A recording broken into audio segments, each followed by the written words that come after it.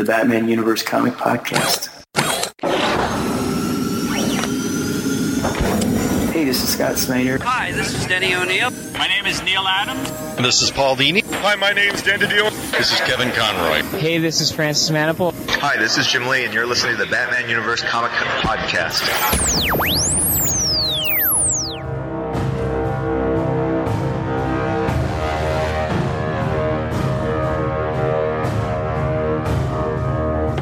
Hello, everyone, and welcome to the Batman Universe Comic Podcast, episode number 183. I'm your host, Dustin, and as always, I have with me...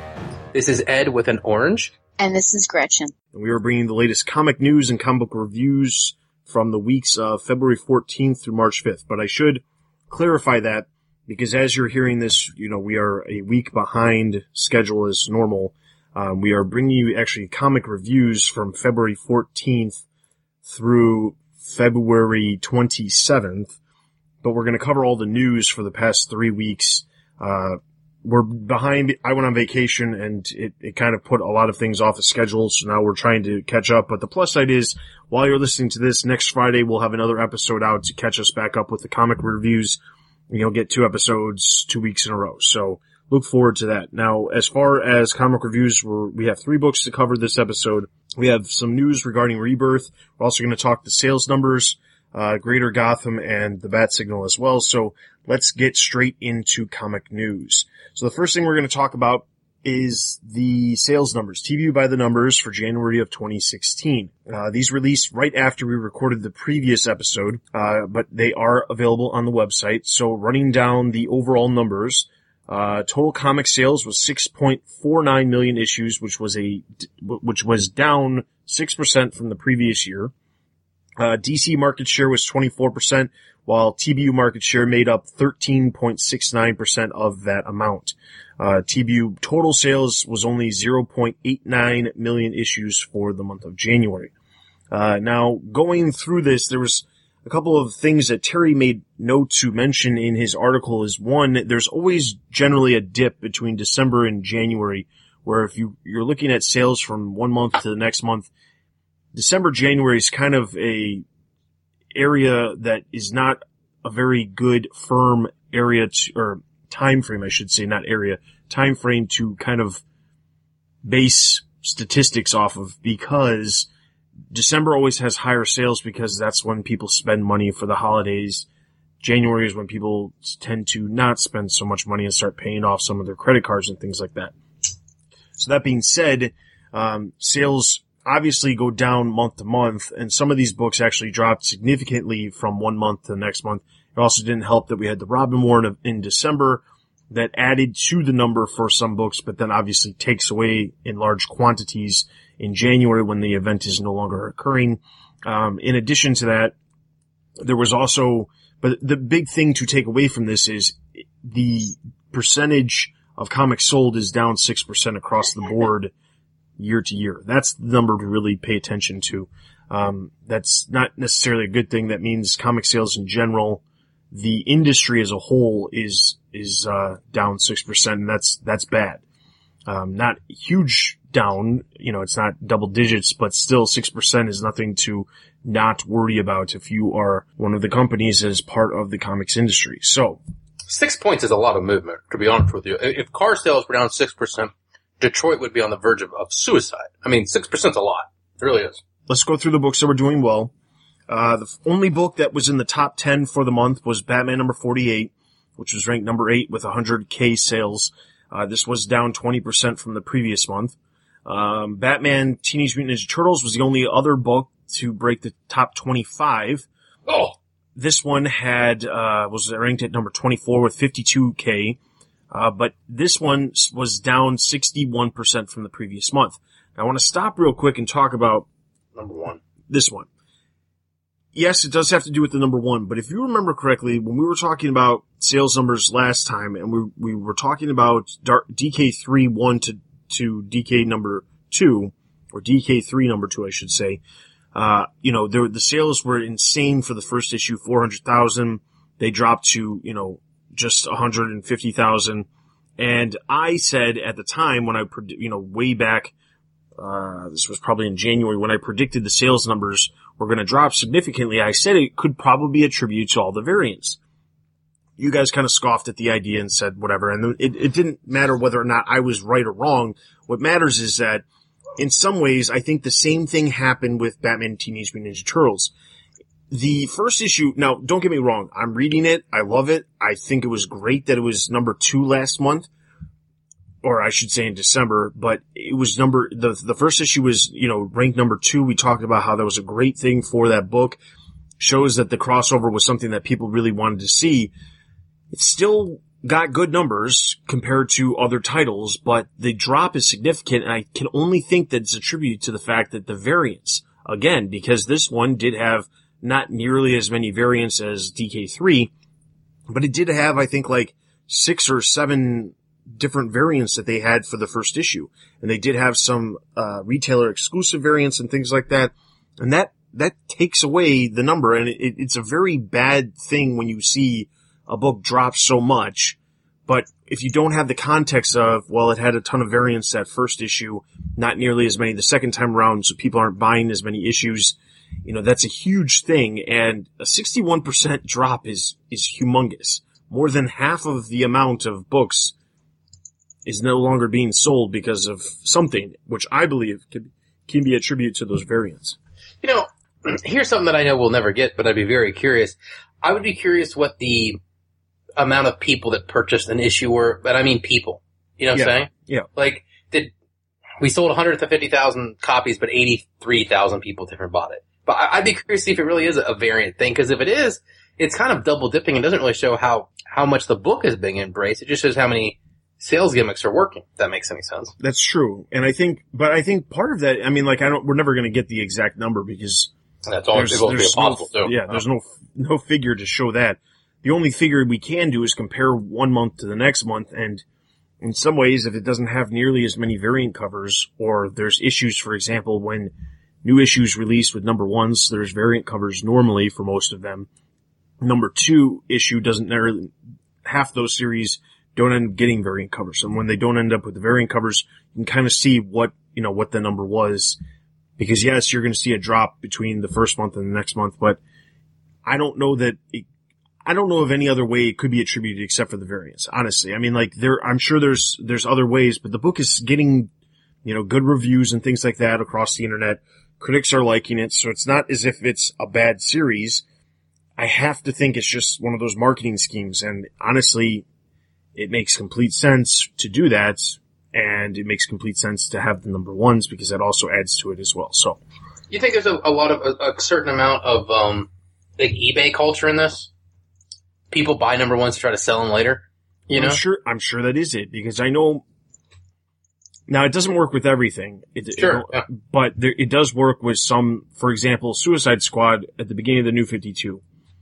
Harley Quinn was in it. That was new. But outside of that, there was nothing unique about the series. Suicide Squad was not a huge title pre-New 52, and it wasn't a big series when it first launched at the beginning of the New 52 in 2011. But once they announced the Suicide Squad movie, that book jumped from being like a $5 book up to a $20 book with no problem. Yeah.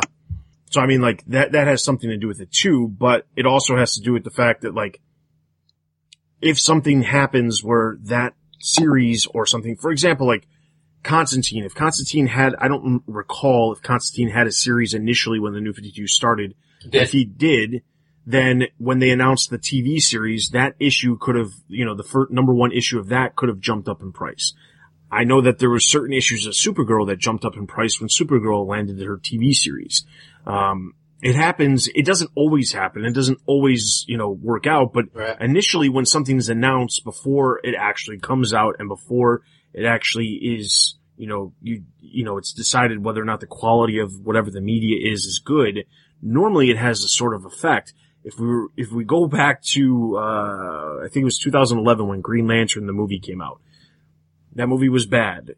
Yes, sir. I have no problem saying it was bad. I think that the director's cut, which was part of the Blu-ray, was a little bit better of a movie because substantially better. Yeah, it explained a lot more things, but we're not Green Lantern podcast. But my point is, before that movie came out, the Green Lantern stuff was really hot. Everything about Green Lantern in the comics was big. We had Blackest Night, we had Brightest Day. I don't remember the storyline before Blackest Night, but I know because that stuff was happening and the Green Lantern stuff was selling really well. Part of it had to do with the fact that Jeff Johns was on the series, yes, but also had to do with the fact that people were excited for what was going to happen with the movie. Then the movie comes out, not so great, and look where Green Lantern is. They started out with 4 series at the beginning of the New 52, chopped down to 2, and they can barely hold on to the 2 series at this point, so. Well, and if you look around right now, Harley Quinn stuff is going for dumb money now. Yeah. Like, dumb money. Alright, so moving on to the rest of the numbers. Other books that are doing well, Batman Europa number 3 only dropped 5%. Justice League Justice League of America, I should say, number 7, dropped 13%. Detective Comics number 48 sold 45K and dropped only 1%. Harley Quinn number 24, was ranked at number 38 and dropped 34%. Batman Eternal, the 4 issues released for January, combined for 153K, but overall a total drop of 24%. Robin War number 2, was ranked at 52 with 35K, which for an event book is actually really good. Batman Super number 28 with 34K, actually a gain of 14.94%, which I believe that's attributed to the fact that, there was a new, I believe January was it, but I could be wrong. I'm thinking maybe now it's February. I don't understand what the, actual change for that could be month to month. Other than, I believe Tom Taylor, he started his story, but I don't know if that started in January or February now that I'm thinking about it. Must have been a creative change. There had to be something for it to spike like that, right? Yeah. And Tom Taylor is really well known for his work with Injustice Gods Among Us. He's worked on other things, but that's probably one of the series that he's gotten the most fan base from. He was on that series for a very long period of time. I want to say the first 3 volumes, or the 3 years, I should say, of that series. Poison Ivy number 1 debuted with 31K. Which is really good for a debut issue of a side character / villain from the Batman universe. So then, moving on to books meeting expectations. Robin, Son of Batman number 8 with 31K. Grayson number 16 with 30K. Batgirl 47 with 26K. New Suicide Squad number 16 with 24K. Teen Titans number 16, 24K. Titans Hunt number 4, 23K. Red Hood Arsenal number 8, 22K. DC Comics Bombshells is number 8, 21K. Suicide Squad Most Wanted, Deadshot, and Katana number 1, 21K. Batman Beyond number 8, 20K. Now, what's interesting about this is Suicide Squad Most Wanted. Clearly, the Suicide Squad name itself cannot sell a title because originally this was meant to be 2 separate series. I believe, well, no, now that I'm thinking about it, no, it was a Katana miniseries initially, and then they teamed or conjoined, I guess is a better way to put it, with Deadshot and then put the Suicide Squad title on the front of it, I guess, in hoping that it was going to sell better. But honestly, for a debut issue only selling 21K, I don't think very many people are that excited about Katana or Deadshot at this point. Doesn't look like it. No, doesn't look like it.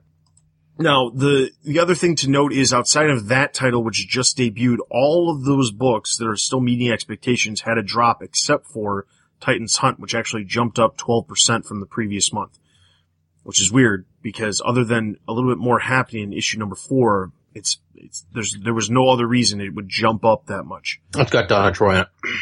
That could be it too. Although they're not publicizing as much as you would think if that was actually the case. Alright, so then moving into the books that are in danger, Earth 2 Society number 8. I'm not going to read through the sales numbers for these. I'm just going to run down the list.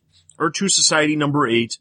Arkham Knight, Batman Arkham Knight Genesis number 6, which actually was the last issue. Injustice Year 5 number 1 and 2. Black Canary number 7. Gotham Academy number 14. Catwoman number 48. Batman 66 Meets the Man from U.N.C.L. number 2. Secret 6 number 10. Justice League 3001 number 8. We Are Robin number 8. And Midnighter number 8. Now, out of this list, I think some of these ones that are worth noting about is 1, Black Canary number 7. If you'll notice, Black Canary number 7, this is the first time it's actually appeared in the Books in Danger category, and I think it's attributed to the fact that the delays have finally caught up with this book. Number 7 released 6 weeks after number 6 released, making it a January book instead of a December book as it was initially supposed to be. But the delays, I think, are having a toll on this title. I can't say that I'm a huge fan of what has been happening overall in the series. Initially the series started off and it was interesting. I've kind of lost interest in it more recently with some of the more recent issues. But I think that the delays is what's killing that book. It dropped 27% from the previous month. Catwoman number 48 has dropped now down to 14K, which in any other way, shape, or form would be canceled. Shows that maybe they should not have jumped ship from Genevieve Valentine and switched over to Frank Thierry. Maybe they should have stayed where they were at, even if it was a low number in the 20s. It was consistently in those numbers instead of having the drop that it continues to have. Now the one thing that's interesting is Midnighter, which is at 10K, which this is mainstay. This book there's no way it'll ever come back after Rebirth. But the other book worth noting is We Are Robin, which dropped down to 12K, which is horrendous, absolutely horrendous. Gotta say that's another title that, I actually enjoyed the February issue, which was not this issue, so it's not relevant, but the January issue, it's interesting that it dropped that low and it took this long for it to drop because I have not been a fan of the series as a whole up until last month's issue, which you guys didn't like. But the fact that it's that low, it just shows that the idea of this group of characters, it just is not clicking with fans. So, yeah. I just, I don't think We Are Robin just isn't working. And the last issue that you liked, I didn't think worked either. So, we're kind of bearing the lead because we're about to talk about Rebirth in a minute, but we know what books are dead and which ones aren't. So, yes. Yeah. Now, I will say this, the thing is, I think the thing worth noting about this specifically is that, or specifically about We Are Robin, is just, I haven't liked the direction that the series has gone since the beginning. I didn't like the idea of trying to give us this backstory of a character that we really don't need a backstory to if it's not going to be a character that there's a future for, unless of course that is the future of the character.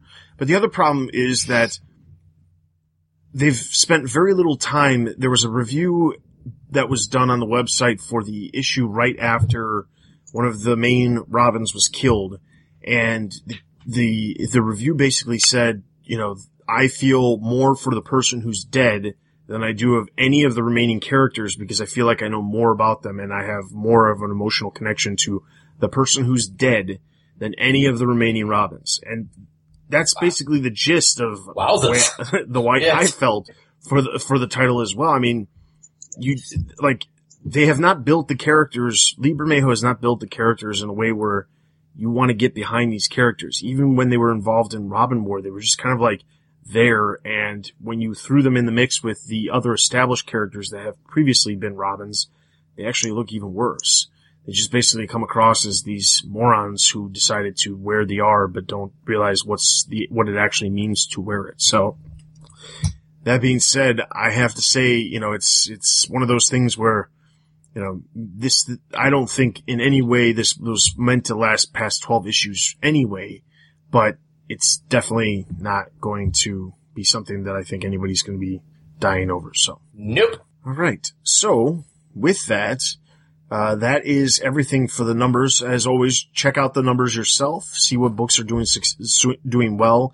If you have comments for Terry on any of the points that he makes in the actual article itself, leave those comments on there and he'll get back to you with replies. So, look forward to the numbers for for February, not by next week when we record next week's episode, but probably it would be before the end of the month. So it would be the end of the last episode, that we record in March, which will be actually releasing in April, will be the episode that will have, us talking about, numbers for February and seeing how well that does, considering they have announced some of the details behind what is going to happen with Rebirth. So, regarding Rebirth, let's talk about Rebirth. So, this ought to be fun. So basically, the first thing to mention is that there was a thing that happened right before Actually, now that I'm thinking, I think we recorded right after, but we didn't discuss it. On February 15th, there was a thing that there was a picture. Now, you might remember initially at the end of January when DC announced Rebirth, but announced it just in the, hey, we're teasing whatever it is. There was a blue curtain with the word Rebirth. That was it. Let the minds wander for like 2-3 more weeks until they actually release this new image, which is basically Rebirth. Same curtain that says it's not a reboot and it never was. So that's what they left you with, and everyone was like, "Oh, okay." So that's good to know. And then it was 3 days later, after we actually recorded the episode, that they actually came through and said exactly what the gist of what they're doing is. So the basic idea behind what Rebirth is that it starts off with a one shot by Jeff Johns, illustrated by some of his previous collaborators, Ivan Rice, Ethan Van Sciver, Gary Frank, Phil Jimenez, and this issue will come out in May, the very end of May. It'll be 80 pages, and it'll be called DC Universe Rebirth #1. The basic gist of this is, if you are familiar with what Jeff Johns has done with Green Lantern and Flash, it's basically as if he's doing the same thing with the entire DC Universe now. Because he did the same thing in Flash Rebirth and Green Lantern Rebirth. So what does this mean for all of the books? Well, most of the books are going to be relaunched with #1s, but it's not a reboot. They're not saying it's a reboot. It's not a fresh start. It's just they're going to have #1s. I guess they're getting into the game that Marvel plays every other year. Wow. And the exceptions to the #1s are Action Comics and Detective Comics, which will go back to their old numbering. So that big thing that they had to do, 5 years ago when they launched the New 52, and the ginormous deal that they made as to, well, this renumbering and the New 52 reboot would mean nothing if we did not renumber our previous titles of Action Comics and Detective Comics. Now, being the Batman fan that I am, Detective Comics was was the longest running series that DC never renumbered. Action Comics actually got renumbered a couple different times, but Detective Comics actually never was renumbered before the New 52. And that was kind of one of those things where, I remember an interview that was done at Comic-Con right before the New 52 launched, that they said, well, we had various different ideas. One of the things we talked about what if we renumbered everything except for Detective and Action, and they basically said, but if we did that, it would show that we weren't taking this as seriously as we wanted to. But here we are 5 years later, and the same people who said that are now renumbering them back to the original numbers.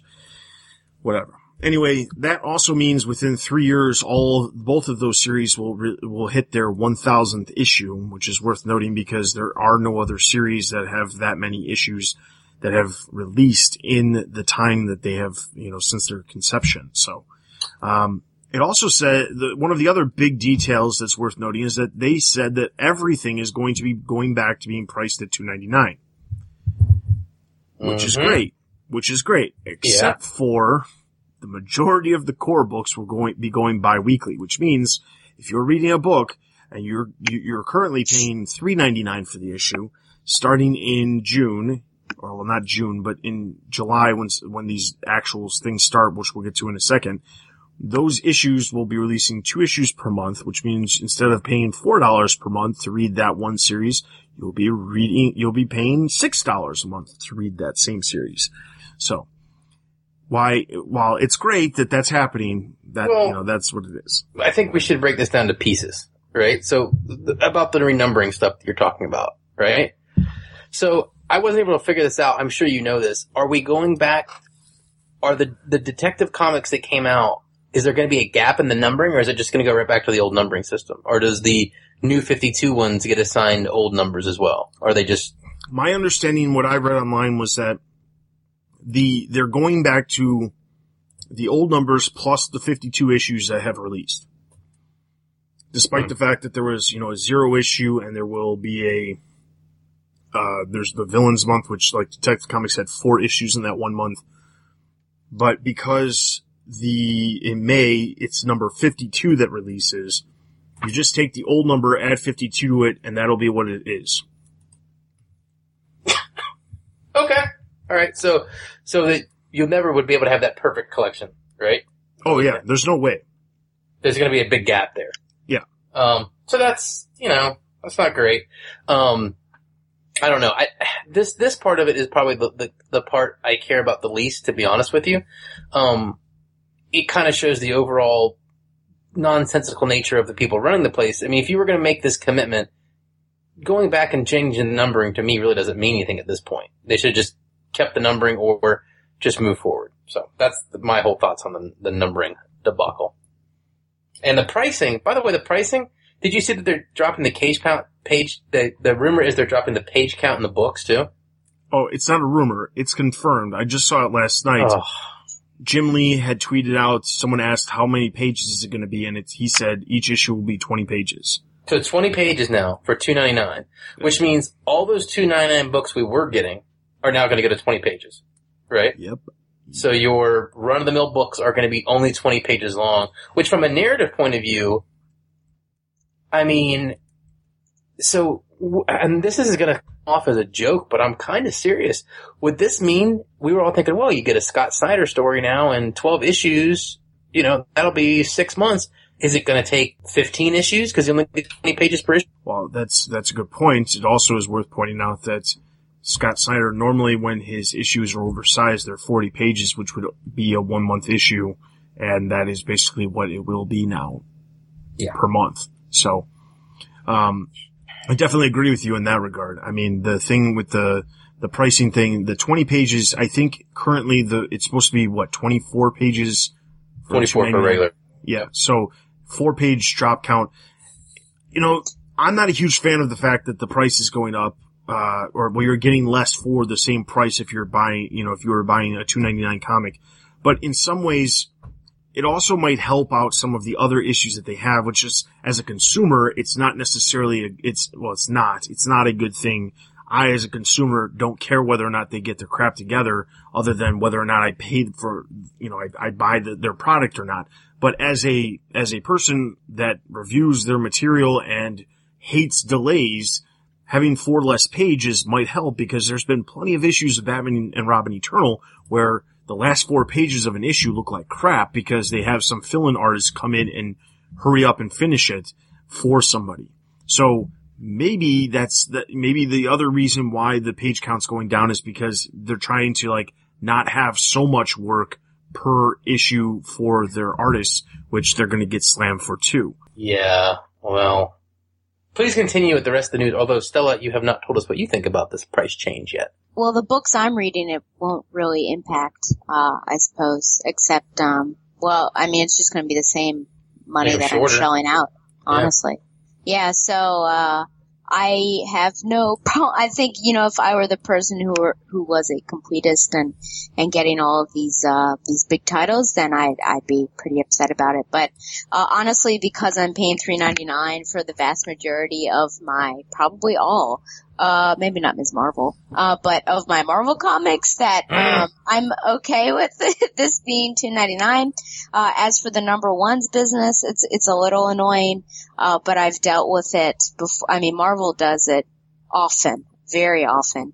I think I said in a previous episode that I have at least 3 number ones for Captain Marvel in her run with Kelly Sue DeConnick.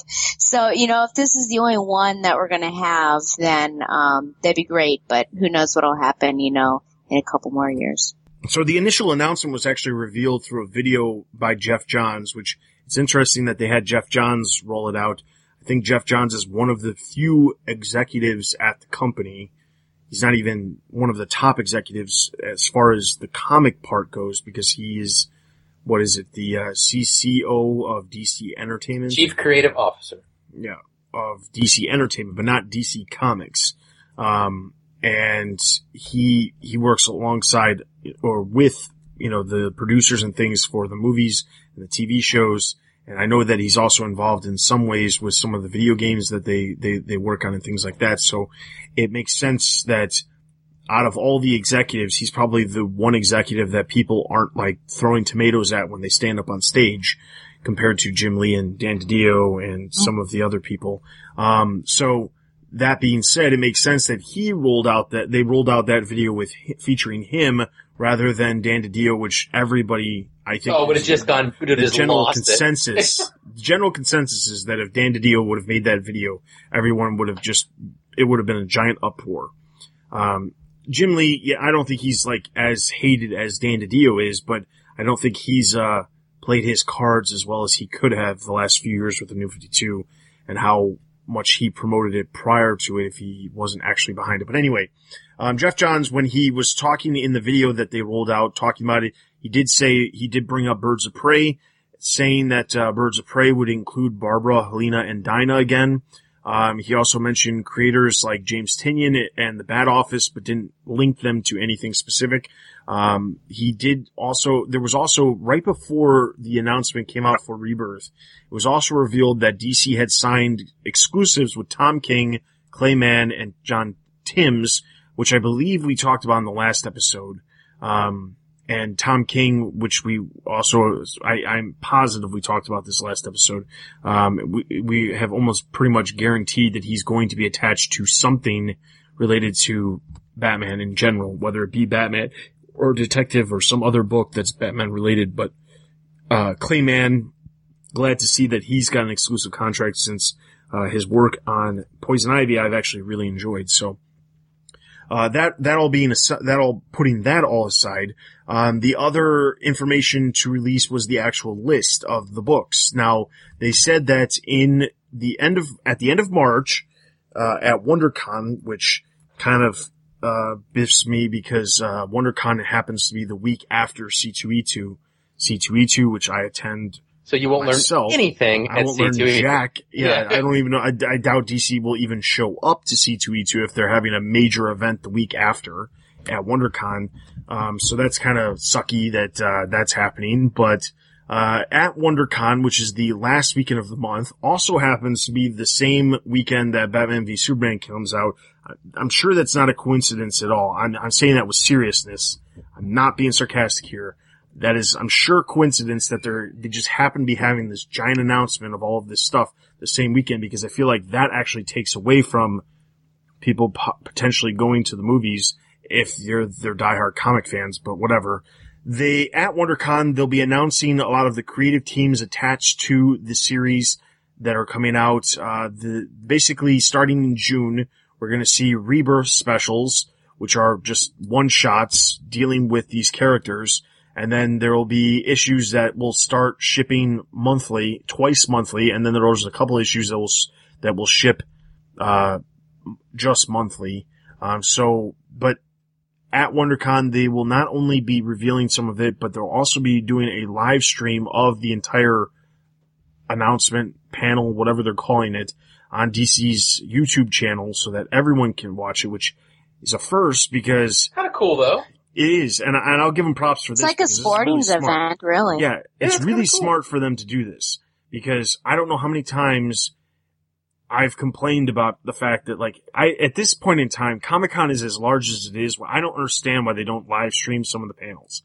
It doesn't make any sense. You know, I don't know that live streaming the panels is going to take away from people showing up to Comic-Con. It's not. Come on. Yeah, exactly. So why not do it? There's other conventions, smaller conventions, that live stream panels, not everything, but they live stream, good majority of the popular panels. I believe C2E2 does some. New York Comic Con I know does some. Yep. I don't know who else does it, but I know that those two do it. And I distinctly remembering there was a C2E2 panel last year that I was actually sitting in, that I saw the cameras and was like, it's awesome that they're live streaming this. This is amazing. And C2E2 is not sold out every year like Comic-Con is. So I don't understand why Comic-Con doesn't do it.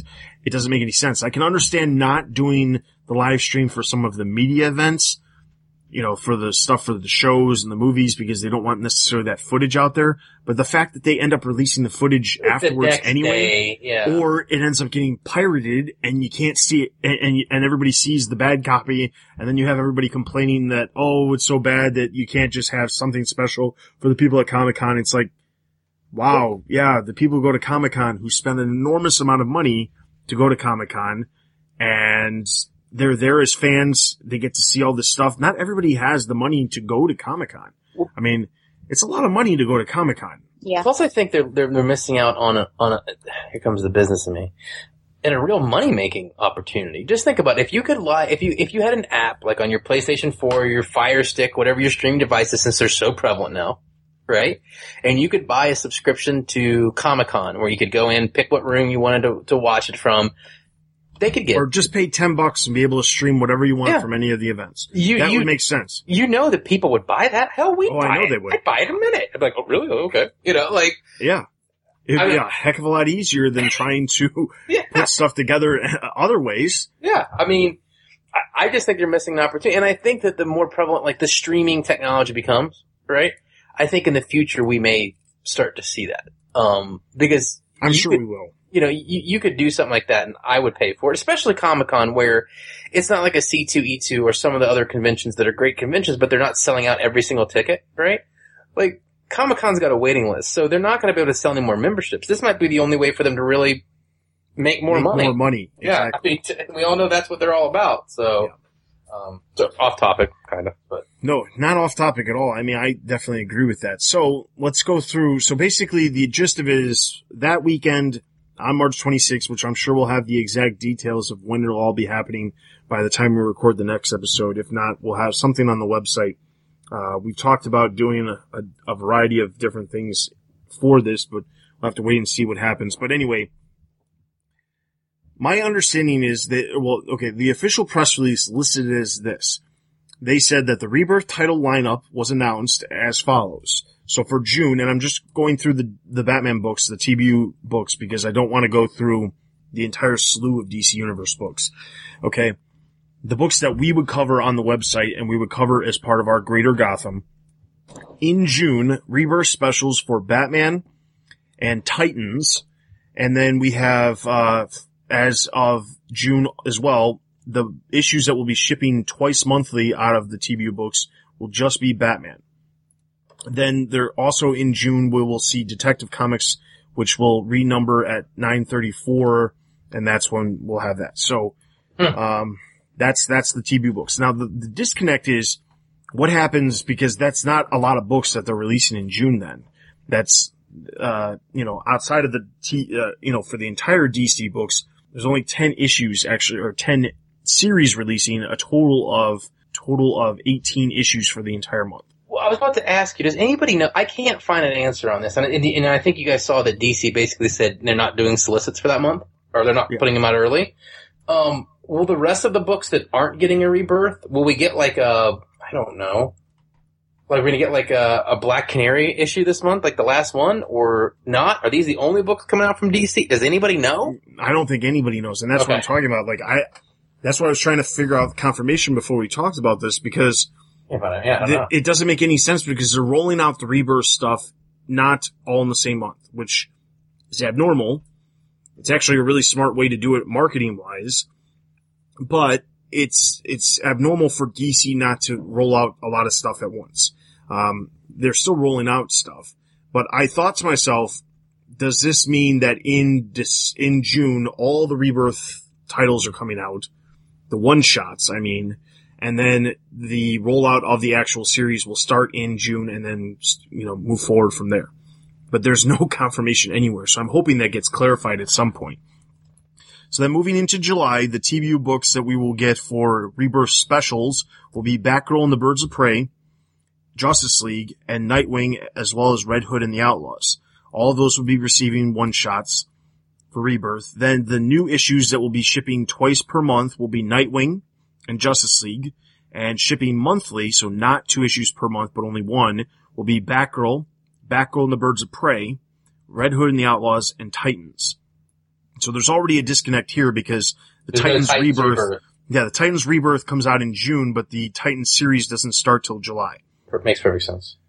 Yeah. And then, so then after July, they just kind of left it up in the air as to when these other series will start because they've labeled it as fall. Sometime in fall, we will see Batman Beyond get a Rebirth one-shot. We will see Earth 2 get a one-shot, Suicide Squad get a one-shot, Teen Titans get a one-shot, as well as Trinity, which anyone in the right mind could assume that it's Superman, Batman, and Wonder Woman. Would think so. Yeah. And then new issues that will ship twice per month include Harley Quinn, Justice League of America, and Suicide Squad. Or it's listed as Justice League America, not of America. I don't know if that was a typo or not. But, and then the new number 1 issue shipping monthly will include Batman Beyond, Earth 2, Gotham Academy next semester, and Teen Titans as well as Trinity. So, and that's not to say they couldn't do other things as well, moving, down the line, since they've left this so vague with the fall release. One thing that jumps out about the fall release that I think is almost hysterical. So if they do shut everything else down, there's an excellent chance that since these don't come out fall, and then July is the last of the Rebirth issues, that when Suicide Squad comes out in August, there might not actually be a Suicide Squad title. Think about that. Well, I agree. That is weird, and I thought about that already. But the one thing that I think is strange is that they say June and they say July, and then they fall. I mean, I guess in some way, I was thinking about this, and I was like, well, fall earliest possible that I would consider any month to be fall would be September. There's no way I would ever consider August to be a fall month. But that's might be what they're implying by not just listing it as fall, because some of these aren't going to probably release all in the same month. This is just what they have planned as other titles. So, okay, so that's the list of the books. So what's interesting though is when you look at this series, the list of books that is, the books that are clearly missing, there are titles that we are currently covering on the website that are completely gone. Yes. Midnighter is one of them. Black Canary is one of them. Gotham Academy holds on and gets a whole new series. Gotham Academy next semester. They get rid of Batman Superman. Catwoman's dead. Yeah, Catwoman's gone. Harley Quinn doesn't come back until the fall, which seems strange. And I guess the only reason behind that could be the fact that hopefully maybe they're thinking we don't want to, we maybe have started to oversaturate and they're pulling back a little bit. I don't know. But again, when the Suicide Squad movie's coming out, I would bet you dollars to pesos that fall, there'll be a Harley Quinn number 1 and a Suicide Squad number 1 on the racks the day that movie comes out. God, if they're not, they're just dumb. But I would agree. I mean, there's no debate about that. I think that's probably the case. I just think they left it vaguely open as fall because they want to say that all these are going to launch in August and then they don't. Exactly. And if they just said, oh, by the way, we're just releasing these series that will correlate with the release of Suicide Squad, that would look bad. But anyway, the point is there's series that aren't happening. The other thing to take in consideration is who knows what they're going to be doing as far as digital books, because a lot of the digital books that we're currently reviewing on the site will run their course and be over with before the Rebirth starts. Like Batman 66 Meets the Man from U.N.C.L.E. will be done. I believe Injustice wraps up July, I think it is. That'll be done. DC Comics Bombshell is probably the only one that we're currently reviewing that will continue on past Rebirth, because digital stuff is generally unaffected by this, but it leaves some gaps in the schedule as far as what will they release instead of the series that they're currently doing. Not that it really is that big of a difference one way or the other, but it's interesting just to note that. But it's interesting because we'll have a Titans book, we'll have a Teen Titans book. That's the one difference. We had heard rumors that Teen Titans could feature Damian, and that's why we're not seeing a Robin book. There is the Trinity book, which basically I guess the idea behind that is that they have eliminated Batman Superman and Superman Wonder Woman and just combined it into one series. But, I'm not really, looking at this list, I'm not really taken aback and, upset about anything specifically. The stuff that's eliminated, I would have liked to see some of these series, I believe that the Poison Ivy series has been really good, but I know that it was just a mini-series to begin with. That's not to say they couldn't do something down the line with the character. Catwoman's gone, but honestly, in the direction that Catwoman's been going, it's not really that big of a deal. So, yeah. I mean, like, it's kind of one of those things where it's like, until we start to see who's attached to these series, maybe it's not really that big of a deal to begin with. I don't like the fact that there seems to be, like, we're losing, and I know they weren't selling that well, and I get it, I do, but we're losing, like, all the fringe books. Prez, Poison Ivy, you know what I'm saying? Like, this is the definition of a meat and potatoes relaunch. And I know it's not a relaunch, it's not a reboot, whatever. But this is all the meat and potatoes titles, right? Like, I mean, I guess Gotham Academy next semester is the fringe title, but this is, like, right down the line of check, you know? I mean, there doesn't seem to be anything real inventive in here. It just seems... there is a Blue Beetle. That's one of the... That one has surprised me, as well as whatever Super Sons is. I don't know what Super Sons is. It has nothing to do with TBU, but there's been very few surprises when it comes to TBU books recently. Yeah, there just doesn't seem to be... And there's nothing here that, like... I love the Jason Todd character. Everyone knows that. But, like, Red Hood is kind of like, give us a Tim Drake book. Switch it up. Like, for a Rebirth, reboot, whatever. And anyone who's probably here has read Flash Rebirth and Green Lantern Rebirth. What it is, it's going to be a soft reboot, right? Like, John's going to do something and tell some story where we go, all this happened and it all doesn't count, and here's what is the new reality. That's what's going to happen, right? I think that is what's going to happen. Yeah, so you're going to have like, okay, so, and it'll be like a Flashpoint or a Ant Monitor or whatever, and it'll be, okay, so we're going to jiggery-pokery, wery, we're going to fix all this stuff, right? But there's nothing here. I don't think they're going to fix everything. I think some of it's going to stay where it's at. Exactly. And some of it's going to go back. Like, I think, the fact that he distinctly mentioned the Birds of Prey, and we see that there's a Birds of Prey book, and he said that it was going to be Barbara, Helena, and Dinah. That means they have to get rid of, Helena from... Which Helena is it going to be? Is it going to be... it's not going to be the one from Grayson. It's going to be the original one from pre-New 52. So, I mean, there's certain characters that I think are going to be revamped, rebooted per se, or just redone back to the way they were pre-New 52. Would you not say that it'd be Earth 2, the one that came in and had her own little mini, and that was with, Power Girl? Yeah, Power Girl. I wouldn't say it's her either, because that was Helena Wayne. I mean, that's probably the closest character to what we saw pre-New 52, but I don't know that that's what they're gonna do either. I mean, like, there's already an Earth 2 book, and she went back to Earth 2, so. Yeah, but, I mean, in this kind of world, they can reestablish the rules kind of any way they want to. Sure. I mean, they're gonna be able to come through and pick and choose. To me, this doesn't, it's so much of it is just, there was no wow in it. I mean, Blue Beetle's cool, but the rest of it is just like, 2 Batmans, 2 Green Lanterns, 2 Green Arrows, 2 Flashes, you know what I'm saying? Like, the problem is, looking at their sales and their numbers, I don't blame them for doing this. I mean, I'm not saying you're wrong. Right. Yeah. You look at some of the books that, we just talked about sales numbers before this, and you look at some of the books that have really bad sales numbers, like they're below 20K. Yeah. And, as much as some of those books we enjoy, if people aren't buying them, they're not buying them, and there's no reason for them to put effort into a book that isn't selling what they need it to sell. I mean, like, it's just the reality of it. I mean, like, Omega Men is probably the best example. I've said, you've said, that the series is really good. But if people don't buy it, there's no reason for them to keep producing it. This is, DC is not a small company that can't afford to produce books that sell less than 10K issues per month. I also don't like the doubling down. I don't like the twice monthly stuff. I really don't. I mean, and only from, how many times have we ever seen this work over a long period of time? There you go. Never. Yeah, exactly. I mean, like, I get the meat and potato books. I do. I mean, I get, you gotta have Flash, Green Arrow, I get all that, but I don't like the twice monthly. I really don't. I much preferred, what is the current page count on Batman right now? What is it, 36 pages? 32. 32 is the normal. I would much rather have a consistent Batman come out every month with a writer and an artist with 32 pages for $3.99 than 2 20-page $2.99 books. You know what I'm saying? Like, I agree. I definitely agree with that. And I think the other problem is to a degree, there are some ways where they're looking at, like when you look at the list of the books that are getting two per month.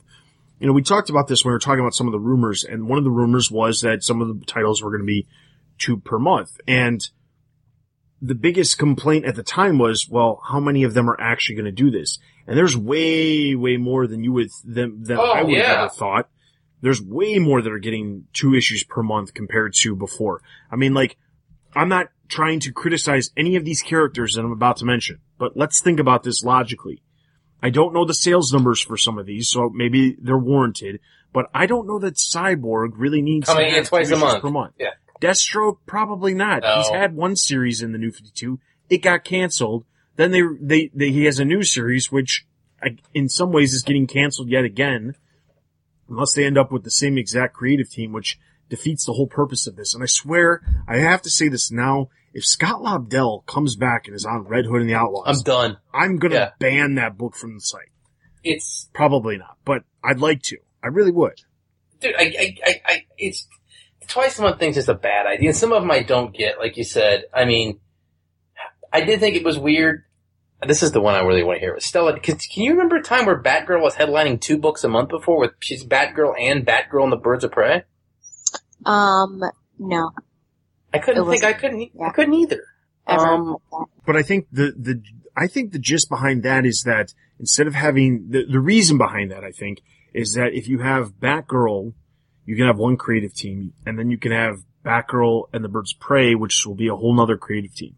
That's probably what will end up happening instead of having just 2 issues of Batgirl or 2 issues of Birds of Prey. Yeah, no, that makes sense. I'm sure that's why it is the way it is.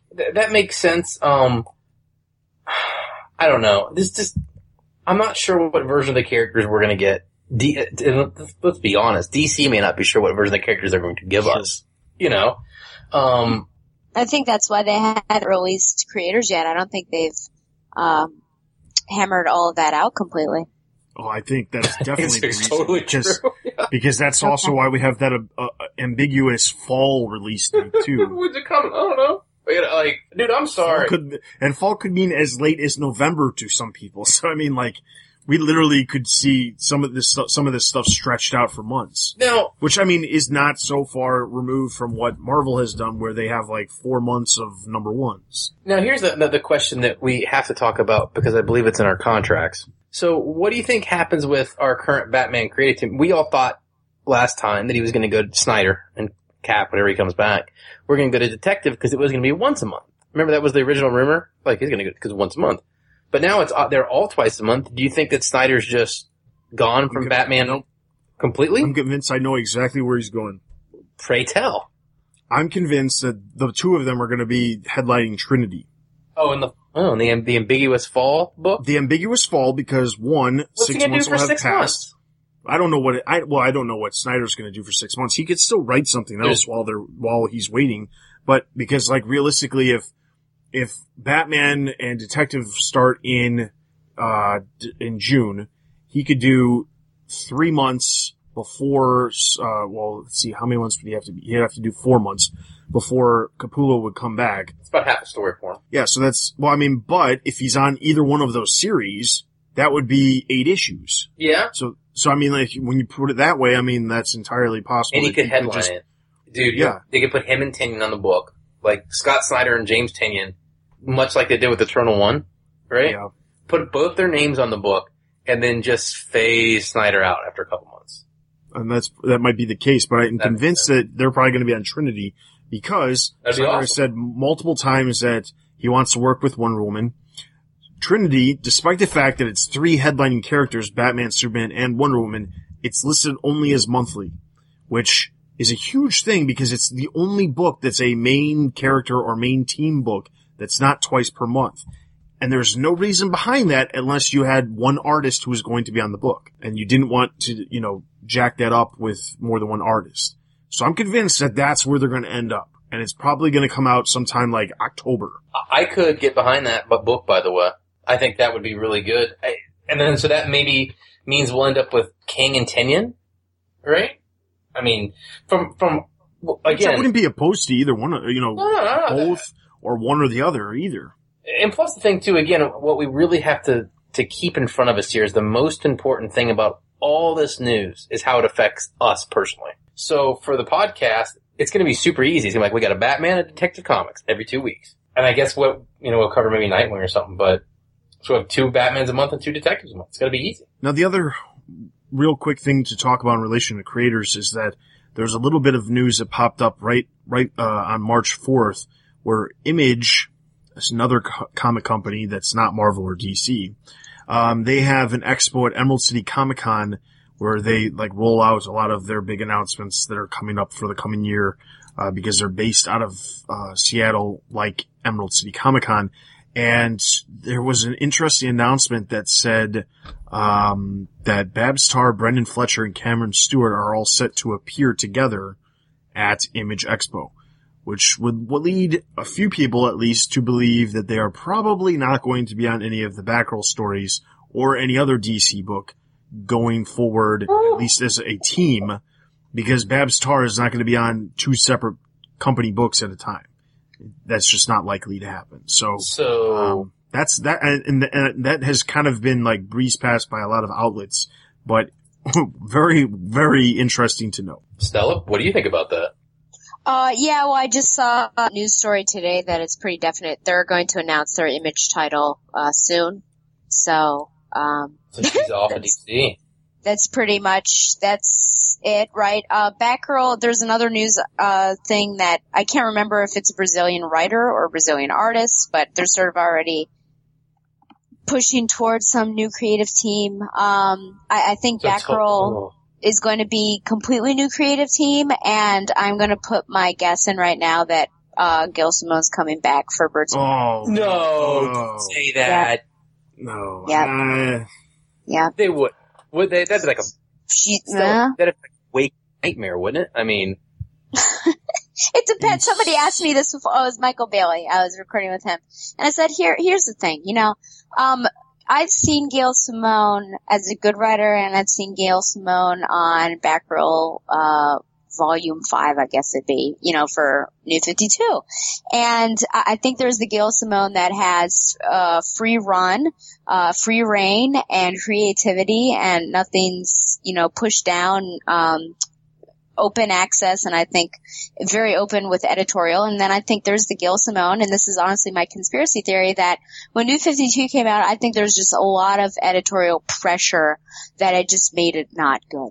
So it depends on which Gail Simone we see, because she had really some great stuff, pre-Flashpoint universe. So if we saw that Gail Simone and that'd be great. But, unfortunately, if it's the Gail Simone that started the New 52, no, I wouldn't be happy. But, all I can do really is give her a fair shake. But I honestly think that that's the person who's going to, helm Birds of Prey.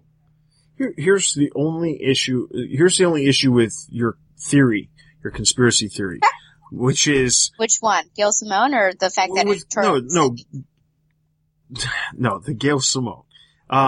Secret Six is gone. That's her title sheet right now. Yeah, the Secret Six is gone, yes. And she's been offered something. She just hasn't said what it is. It's Batman. Oh! Yeah, because I did see some tweets by her saying that, but my thing is this. If she was controlled by editorial, when she, got fired / dismissed or whatever it was back when she was on Batgirl, remember how she disappeared for 2 months, and then it came out that, she was fired, but it was through an email, and the editor was so bad and so horrible, and then there was this giant fan outcry, and then she got back on the book 2 months later. Mm-hmm. Remember when that all happened? I do. The very interesting thing is, in that short time frame when she took it upon herself to reveal that she was fired through email, that she was kicked off the book, that she had an idea, she never once said that the book was being controlled by editorial and that was the direction it was going.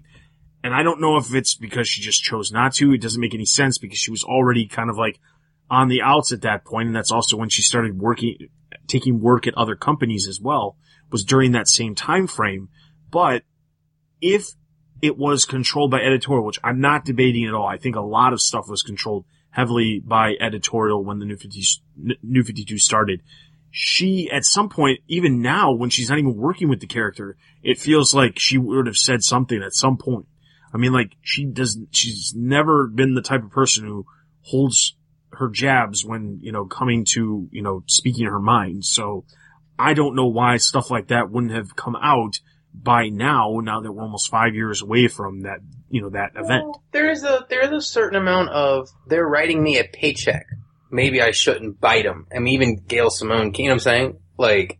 Yeah, but she said in the past that she's been offered other work at other places. I believe she's currently writing Red Sonja or something. Red Sonja and Secret Six, I think, are her two current books. Yeah. And Red Sonja, I mean, obviously is probably not going to pull in as much as Secret Six one way or the other, but I mean, like, I don't know if I'm not saying she has to go at the lengths of saying like, hey everybody, if you hated my work at the New 52, it's all DC's fault, not mine. Well, I'm not saying that, but I'm just saying like there's ways that you could insinuate that there was a lot of control from editorial on the creators, at least for the mid-level books, not the top tier books that were headlined by Grant Morrison and Scott Snyder and the other headliners, Jeff Johns. Like they're not being controlled by editorial like say the mid-level books that are just in that 20 to 40K range. To be fair, I've seen a lot of rumors though. I saw a rumor online that we could get a Batman wrote by Gail Simone with art by Kelly Jones. So, Okay. Well, moving on now because oh that's just making crap up now. Didn't go that far. I didn't say for shock factor. I hope you people know, but that's what I think. I think it's possible. All kidding aside, I like digging at Dustin about his favorite artist sometimes, but yep. I think Secret Six is gone. I bet she's got a book in here, and I can't think of one that she would probably be better, from a publicity viewpoint of putting her back on Birds of Prey. I could seriously see that. Yeah. I would not necessarily be opposed if, like you said, Stella, if it was stuff that she was doing pre-New 52. Because I did not like her characterization of Barbara in the Batgirl costume once the New 52 started. And that's probably why my dislike for her. Because I never really despised what she was doing with Birds of Prey before the New 52. It's just once she got a hold of Barbara Gordon by herself in her own series, it was like, oh my God, what is this? And then it all started to go downhill of my, exception of, perception. No. I'm saying, acceptance of her work. But yeah, so that's Rebirth. I'm sure we'll have maybe a little bit more news next week. Probably not, because they're not revealing a whole lot. They're spacing this stuff out, and I think they're doing it in small increments so that the internet does not break on them. So I think honestly, it'll be WonderCon before we get any news of any note. Yeah. Which, like I said, not the next week's episode that I promised you guys we'll have next week, but the episode after that, we'll be recording that episode right during the time that they announced all of that stuff, and we'll make sure that would be episode 185 that we released. We'll talk all about Rebirth and the creative team announcements. So, but that is all the news. So with that, we're going to dive straight into our books, and the very first one we have is Dark Knight 3.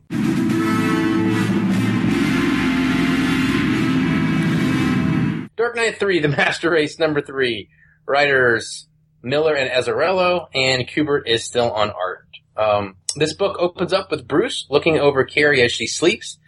He then goes to the Bat computer to see the destruction that no one is coming forward and admitting that they did from our friends in the bottle. And just then Carrie comes out, and the first thing he says is that this kind of destruction never happens without somebody taking credit for it. And on cue, Quar comes forward and takes credit for it. We then see the Kryptonia leader giving a human, like a type of pill when they're floating in the air above Moscow. And then he drops this guy from the sky, and the guy hits this, looks like about the center of Moscow, like an A-bomb, and blows the whole thing up. And while he has the fire from the burning city behind him, he tells the people of Earth that they need to worship him like the god that he is. And Bruce looks at Carrie and says they're gonna need some. We then cut out Bruce and Carrie making their way into the Fortress of Solitude, where we've seen the frozen Superman, who is still there and still frozen. Bruce uses a hammer to break the ice off of him and tries to wake him up with a barrage of different insults and warnings, but nothing really seems to get attention. Carrie then says that his people, meaning Kryptonians, are going to enslave the Earth, and he doesn't care. At that point, they turn out to leave, and he wakes up and asks, did she take people? Bruce says yes, and we get a series of cutscenes that very, very Dark Knight cutscenes, news anchors, things like that. And then we see the destruction of looks like all the communication satellites in orbit. Everyone gets cut off from their mobile devices, and we've got to kind of face each other on the streets. We then see Ball and some of the other Kandorians trying to tempt Laura, Superman's daughter with Wonder Woman, about the thoughts of using her power to a greater extent. We then see Superman crying as he sees the devastation that the other Kryptonians have done, and some cut scenes of the United Nations debating what the best course of action is at this point. We then see Bruce make it back to a large Batcave where we see the army of Bat Boys, there from previous books that we hadn't seen up to this point. We then see Quar go on like some kind of television shortwave and tell the world they have 3 days to decide to either give him their total surrender or be destroyed. Batman shows up on the screen, tells him to go to hell, literally. And then we see Superman confront Quar. Quar calls him a traitor and says that Superman must be punished for his actions. And at the last page, we see what appears to be Laura turning on her father. The backup is Green Lantern, and the credits are the same, written by Frank Miller and Brian Azzarello, breakdowns by John Romita Jr., and finishes by Frank Miller. And basically it's tracing the history, I guess, of Hal Jordan, and he seems to be pure energy, and he's only taken on the guise of a human. This is what I got from it. It was a little weird. But the main point of it really is that he goes to stop a disturbance because he finds out that, Earth and Sector 2817, I believe, is in trouble. So he goes there, and he finds 3 women who appear to be in the harem of Quar. And at first they're a little tentative because they think that Hal is a god. But then one of them actually shoots off his ring-bearing hand with her laser vision and then tosses it out of the universe, and he falls, presumably dying. Who knows? And they say that, no, he wasn't a god. He was just a man. And then they decide that they're going to take his world from him. Okay, so I only have one discussion point for this issue. I have a small thing about pace afterwards, but I guess the biggest thing is, since we are a Batman podcast, this book so far, we've had this thing escalate very, very quickly. And Carrie and Bruce are kind of in a different role where they're not front and center in the story. I mean, Superman's having the fight, everything else is going on there. So my question is, do we feel like that we're getting a good story for Carrie and Bruce, or do we feel at this point that they're just more like supporting characters? Well, I don't think there's a doubt in my mind that they're just supporting characters. It feels like the majority of the story up to this point, at least, has been leading up to the fight between these Kandorians and Superman, and the backups are not really helping the overall narrative of the actual main series either. And I don't know why this is. I mean, here's the thing. It's called Dark Knight 3, The Master Race. I assumed, at least when the title of the series was announced, that it had something to do with maybe the Sons of Batman or something like that, but it seems like the Master Race is more referring to these Kandorians, at least at this point in time. I mean, we still have 5 more issues to go in the series, but at least that's the way it feels like at this point in time. But that being said, it still just comes across as very strange that this is the story that is being told. This isn't coming across as a Batman story hardly at all. I mean, Carrie Kelly, yes, she had a great role in the first issue and she had a role in the second issue, but now it's just kind of now they're just the plot point to get to the other, or not a plot point, but they're just the method to get to the main story. And I think that's a shame. And I think that's the problem when you increase the scale to the scope. When you bring in Kryptonians, I think that it's just already you're a little out of Batman's league. Because he has his certain, rogues gallery that goes along with him. And yes, occasionally he does fight superpowered beings, But now you've got the whole world of Kandor, and when you think of Kandor, you obviously associate that with Superman. So I think the whole problem was the choice of villain. I think it should have gone elsewhere. Not saying that Superman couldn't have been a part of it, but I think it needed to be something that was more in Batman's gallery. And you're absolutely right, Dustin, that, the backups aren't really helping with anything.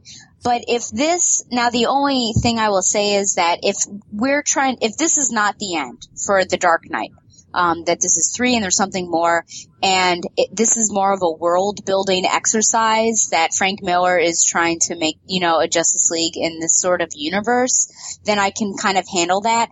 But I don't think it should have been called The Dark Knight Returns, unfortunately, or I guess just The Dark Knight. Because right now it really has a feel for me of Batman Beyond, like the Justice League Beyond. That's what it feels like I'm reading right now, not a just Batman. Set in the Millerverse. Absolutely.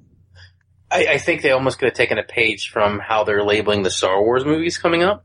Like Rogue One is called Rogue One, a Star Wars story, right? Mm-hmm. This almost could have been the Master Race, a Dark Knight universe story, I mean...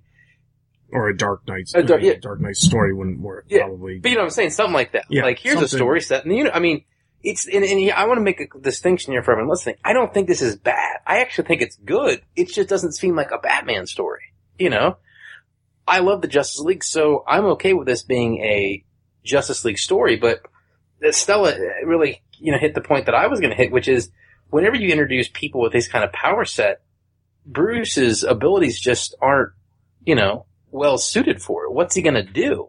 And we got a guy turning people into atomic bombs and dropping them in the middle of cities. What's he going to do? Throw a battering at them? There's just not a lot here for them to do. Now I'm assuming that at some point this thing's going to make a curve and we're going to see them in a more pivotal role. I'm sure by 6, 7, 8, that they're going to be the ones in the middle. And I kind of hope that Carrie is a central character that we get focused on.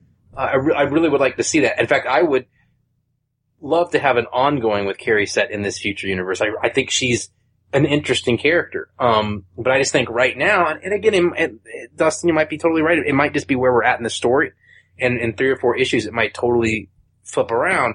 But right now, when I was reading this, I really felt like they were the big characters.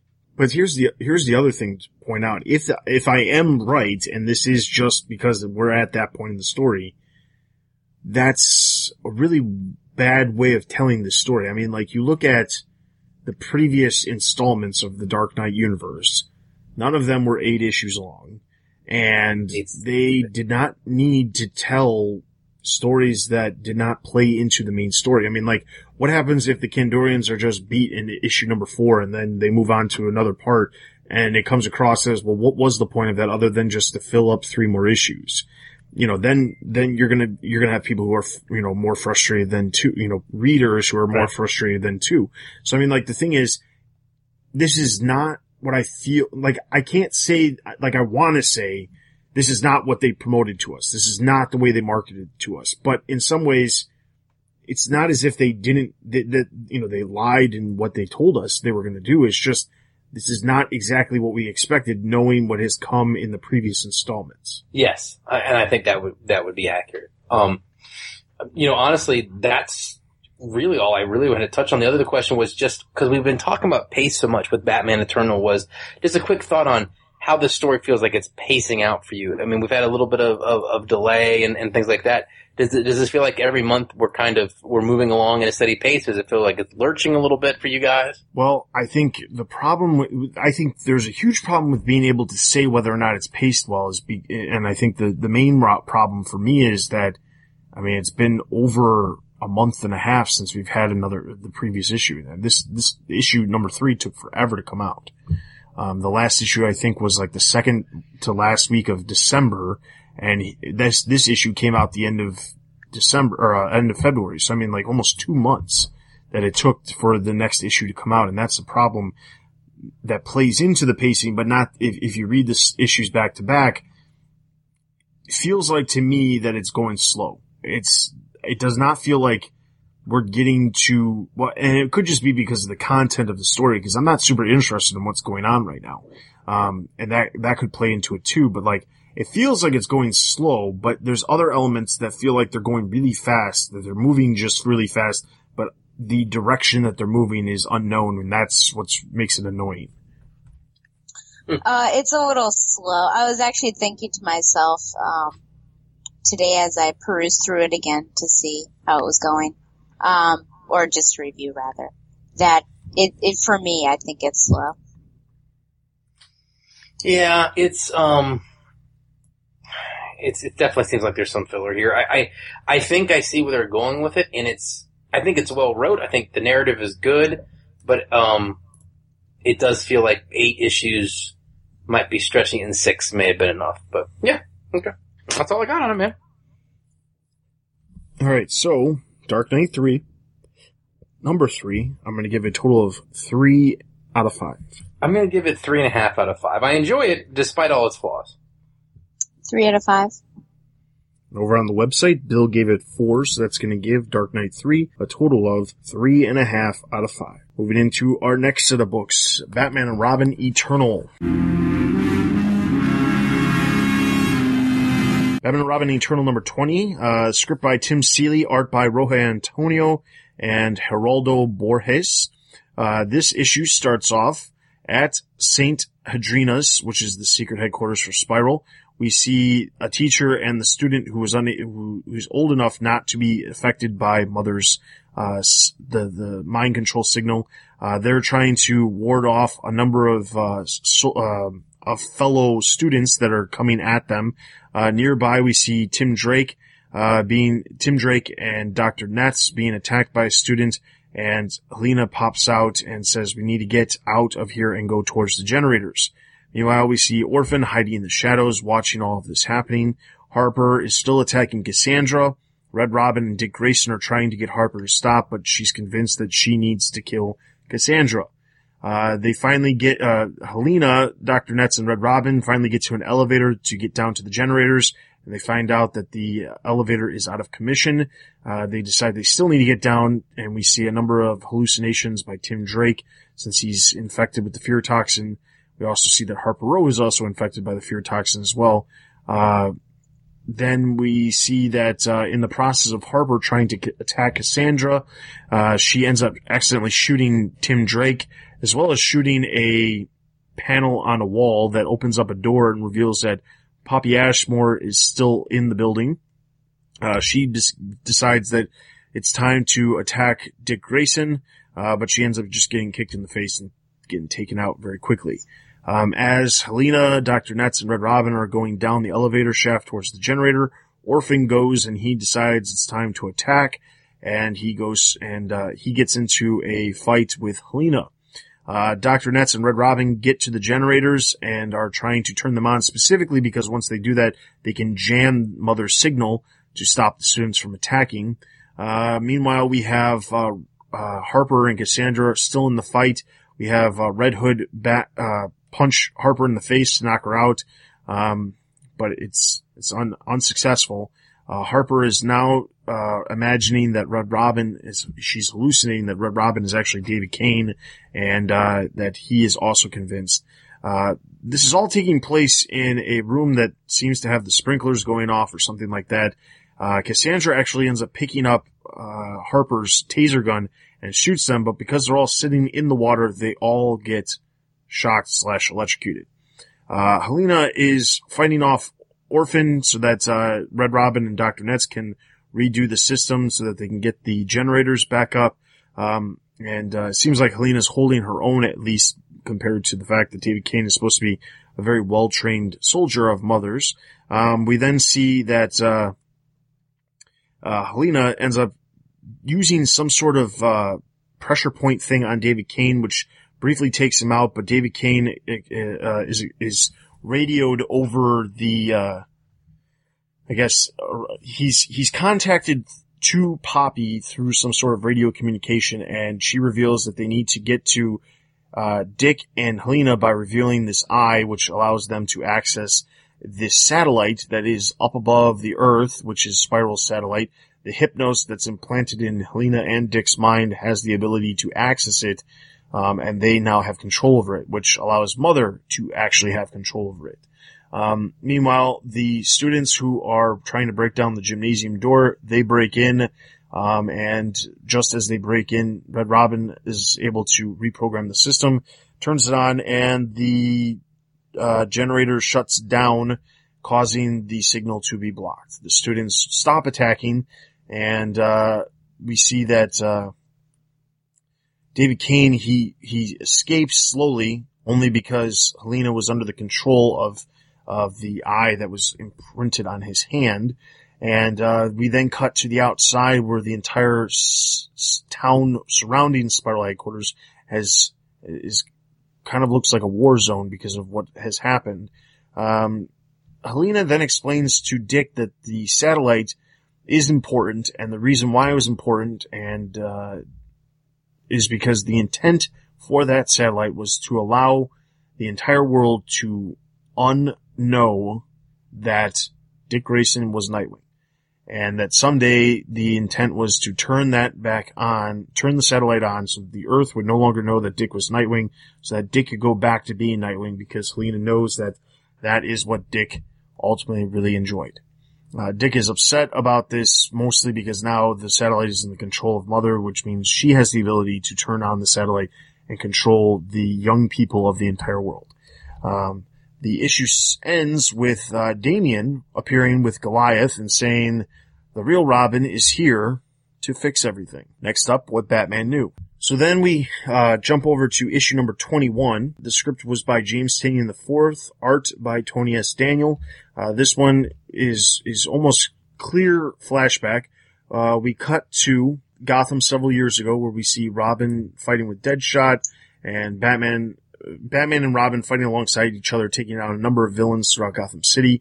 In the process of doing this, Batman is convinced that Mother is dead, but he doesn't like the loose ends that Mother has left, and he tells Dick that he needs to deal with some stuff. Meanwhile, in Eastern Europe, Dick goes to visit somebody who happens to know some of the history about Mother and where she came from. And we learn the backstory of Mother. She's a character that was from Eastern Europe in a country called Gardavia. And sounds right. It's basically an Eastern European country that at some point, a country, I guess, similar to Russia, it was being taken over by a country like Russia. And the soldiers would spend time at the tavern / restaurant, bar, whatever, that she worked at and her parents owned. She was a server herself. There was some horrible situations where one of the officers ended up choking on something, but people believed that he was poisoned, and the soldiers ended up just shooting people because they thought they were trying to poison him instead of being able to assist him because he was choking. She runs out of the tavern and ends up seeing a number of people being killed. Her parents also are surrounded and are murdered, and she sees their bodies and basically decides she's going to avenge their death, but she pretends that she's dead so that she doesn't get killed herself, and the soldiers don't suspect that she's still alive. In the process, we see that as time goes on, she decided to take her revenge. As Dick says, "Thank you for all this information, I'm going to go." This woman who's been explaining all of this, she knows full well that Mother's right there and that Mother needs to kill her, and she asks her to make it quick. We then cut to Batman, obviously not present time, but Batman, who is overwatching Harper Row and her brother Cullen, and has decided to put the scare into her father so that her father doesn't do anything wrong and raises the kids, since he is a no good for nothing anything, since he decided to run out on his wife who was being murdered.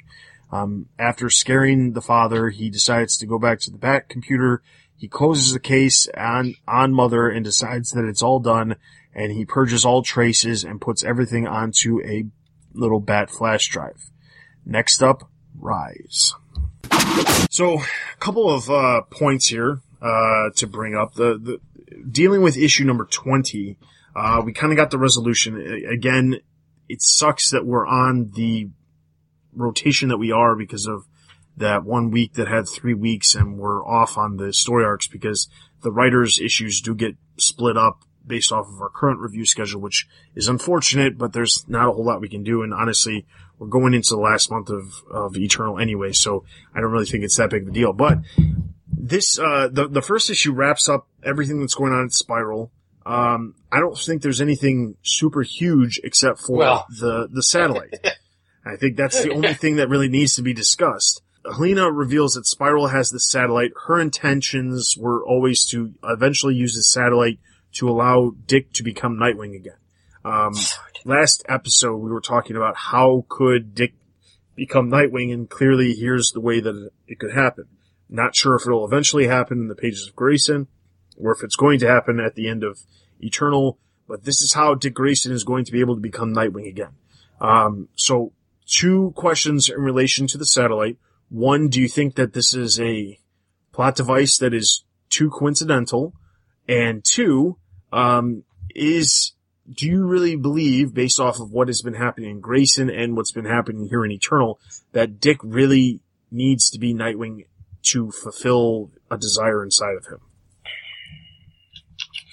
Well, I believe that Dick needs to be Nightwing to fill a desire that's inside Dan DiDio and Jeff Johns for Rebirth, if that counts. No, I mean, yes, I think it's his natural place as Nightwing. I think the Grayson story that we've had in Grayson, which is spilling over a little bit here into Eternal, has been good and it's been cool. It's been fun.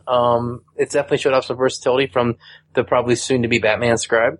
But yeah, I do believe that this is probably what, Dick has always wanted to do, is be Nightwing, more accurately, be the next Batman. This is a natural step to that. So it does make some sense.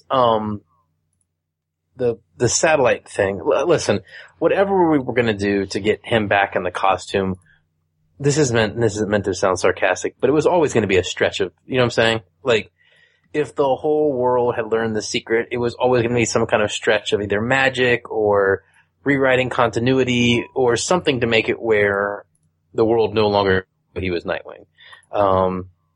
Is the idea of a magic satellite wiping everyone's mind with Hypnos on the entire planet ridiculous? Yeah, of course it is. But if you came up with any other way to wipe everyone's mind, the entire planet, short of a reboot or Barry Allen traveling through time or something like that, it was all going to be ridiculous. So I'm just going to look past it and let's get it back in the costume and get the Nightwing series started back up. I'm going to disagree with Ed here. I don't think that, well, just what you said that, his desire to be Batman at some point, I don't see that. I think that that's something that, frightens him, and he, like we saw in Prodigal, and I think, some characteristics do really have to stay the same, even though we change the character a little bit from universes. I think that that's something he never wants to become, as Batman. Is Nightwing? I mean, sure, but I don't know if that's his, I don't know. When I read Grayson, maybe there's some regret that he's not Nightwing, but I feel like he's having fun what he's doing, being an undercover for Batman and everything. So I don't know if every day he's writing his journal and saying, oh, I wish I could be Nightwing. But, who knows? I mean, I think the point is mute. I feel like he's going to be Nightwing again, so what does it even matter? But, yeah, absolutely, this thing is too convenient. I don't think it made a lick of sense except for it to be like the perfect little Dobby situation where, Harry Potter, where basically it could erase everything and go, it's like a complete mind wipe, like Zatanna and Identity Crisis or something. And it's so weird because Helena, clearly, I mean, she cares, I think, about him, but to stake everything on this little machine just for him seems a little wild and out of character, and I don't agree with it at all. I think it's super random and doesn't make sense. So my thoughts basically is, I don't know that the satellite is, I think it is convenient to a degree. I think in every way, Dick does not need to be Nightwing to be to be the character that he is. I think Dick is more so Dick himself, whether he's Nightwing, whether he's Batman, whether he's Dick, Grayson, the secret agent. I think that if he has a good writer, it doesn't matter what costume or what role he's playing. but knowing that Rebirth is right around the corner and this issue actually came out before, or I think it was right after, or no, it was right before the Rebirth stuff was announced. It was slightly interesting that we learn one day that there's a satellite up in the sky that's going to make everyone forget that Dick is Nightwing. And then the next day it's revealed that, oh wait, by the way, there's going to be a Nightwing series come Rebirth. It's also worth pointing out, I don't know that Jeff Johns is the one who's behind putting Nightwing back in the costume. And I don't know that it's Dan DiDio either, because Dan DiDio wanted to kill Nightwing. That's a well-known fact. Jeff Johns is the one who revealed that Dick Grayson was Nightwing and disallowed him to be Nightwing anymore in the pages of Forever Evil. So I don't know that either one of them is directly to blame for this potentially happening. I think it's more just getting back to the more well-known version of the character without resorting Dick all the way back to Robin. So that being said, so then moving into issue number 21, there's not a whole lot here. I mean, like, we get to know a little bit more about Mother and her backstory, but I guess my question here is, knowing what they tell us, at least, for the backstory of Mother, like, to me at least, she comes across as, like, slightly interesting with her backstory, but, like, how she gets to do what she's doing just isn't there. Like, I don't know if it was purposely not explained in this issue, but it just doesn't come across as, well, she somehow goes from this person who lived this horrible, had a horrible childhood or whatever, and her parents were murdered in front of her, and she had to lay it amongst dead bodies, to somehow resorting that to she ends up taking children and turning them into super soldiers. I don't know how the correlation is there. I'm sure maybe it'll be explained in another issue.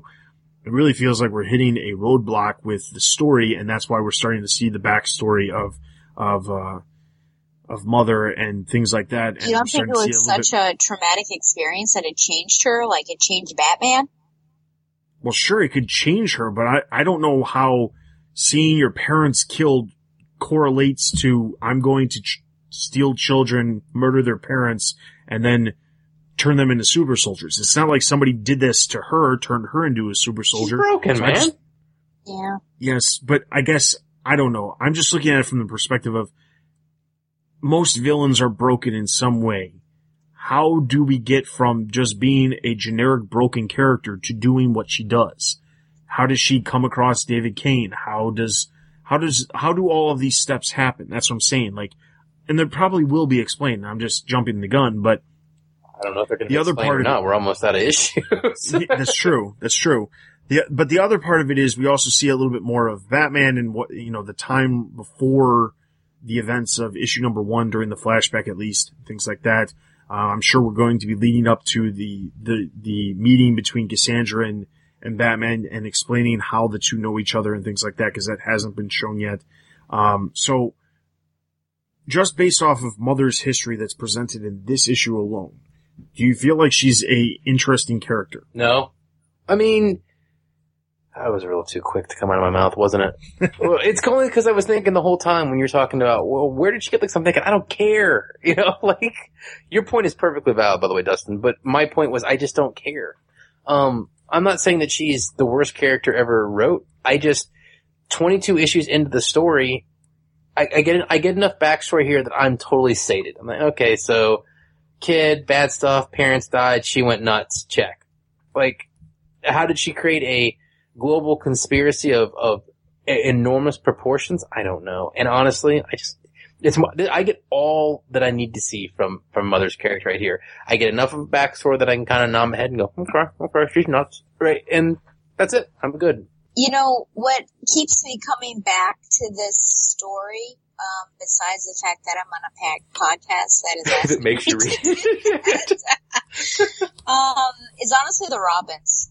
The villain I've really not had any connection to. I've not really been so much intrigued. I think the only intriguing element about it was this connection to Batman, and he's obviously so regretful about something, and you're wondering, what is this, and you find out, and it's not actually that bad. But, Yeah, so I haven't really, it's great to see all the Robins in one place and to start developing, we'll just have Cass here and develop Harper and Steph, but I think that the villain could have been better, but I can't offer you who that would be. But, you have to at least give props to the writers that they went with something really huge, bringing all of these Robins together, and they created an original villain. And I'm fine with, honestly, I'm fine with the original villain. I mean, like I said, I don't look at this character and think to myself, this is an amazing character that's going to be remembered for years and years and years. But I don't know that the villain is supposed to be the focus. I think the focus, like they said initially, at least when they promoted the series back in July, when they announced it, was that this is supposed to be Batman and Robin Eternal. Mm-hmm. And we're focusing on the Robins. Yes, Batman's in it during the flashbacks, but this is bringing all the Robins together. And it's great to see that in issue 20, Damian is finally going to be joining the ranks, and we're going to see Damian in the issues. I also know that going in the coming issues, going into this last month, there's a lot of covers that at least feature other characters from the Batman universe that have yet to show up in the pages of Eternal. So it'll be interesting to see if those other characters, how they play a role into what's going to happen and things like that. But I think, like I said, the focus is supposed to be the Robins. The reason they didn't use an established villain, the reason they didn't use a villain that has a extensive backstory that we already know, that's already been explained other places, is because that would take the focus away from the Robins, which I think is the whole reason behind this. And for that reason, I'm completely fine with it. I'm completely fine with the villain not being that interesting or not being that great, and being, in my mind at least, a throwaway villain, because I don't care about this villain after this story's done. Because the goal of this story is to bring the Robins closer together as a more tight-knit family. That's my mind. They're working together to take down something, and Batman is not a decisive factor in what they're doing, other than he was involved in it in some way in the past, but he's not the one behind the mission. He is, he's out of commission right now, and the Robins are taking care of this. And I think that's the whole point of the story, and I think that's what they're trying to do. So for that way, I could care less about Mother. This one-off issue that, doesn't really explain a whole lot about her origin, I could put aside and say, well, whatever. It's just a throwaway character anyway. So in that regard, I'm fine with it. Outside of that, I have to say that I think that the art was a step up from the last couple issues for both issues, even though they did have different artists on these two issues. Tony S. Daniel comes back in this issue and does a full issue, which was great to see, but he has literally done 3 issues, the entire series. This is the 3rd issue. So in some ways, having him as the headliner artist probably wasn't the best idea if he only does 3 of the 20-something issues that come out. So fair, but just saying. I do like his art. I mean, your criticism about the time frame, totally legit, but he does do a good job. Yeah, and I like his art. I've never been opposed to his art. I'm not a huge fan of his writing. Fact. Yeah, I'll just leave it at that. But when it comes to his art, I enjoy his art. I mean, like his art is nice. I've got no complaints about when he puts the effort into doing a full issue, it comes out looking good. So for that, great. But honestly, don't tell me you're going to have an artist headlining the series and they only end up, he'll probably end up maybe doing the last issue as well. So 26. So out of 26 issues over the course of 6 months, he did 4 issues. That's a really piss poor ratio. Just saying. All right. So issue number 20, I'm going to give 4 out of 5. Oh, 3 out of 5. 3 out of 5. And over on the website, Ian gave it 4.5. Whoa. So that's going to give, issue 20, 3.5 out of 5. For issue 21, I'm going to give 3.5. 3 out of 5. 3 out of 5. And Ian gave it 4, so that's going to give issue number 21 3 out of 5. So that is all of our reviews for the in-depth reviews. Moving over to Greater Gotham.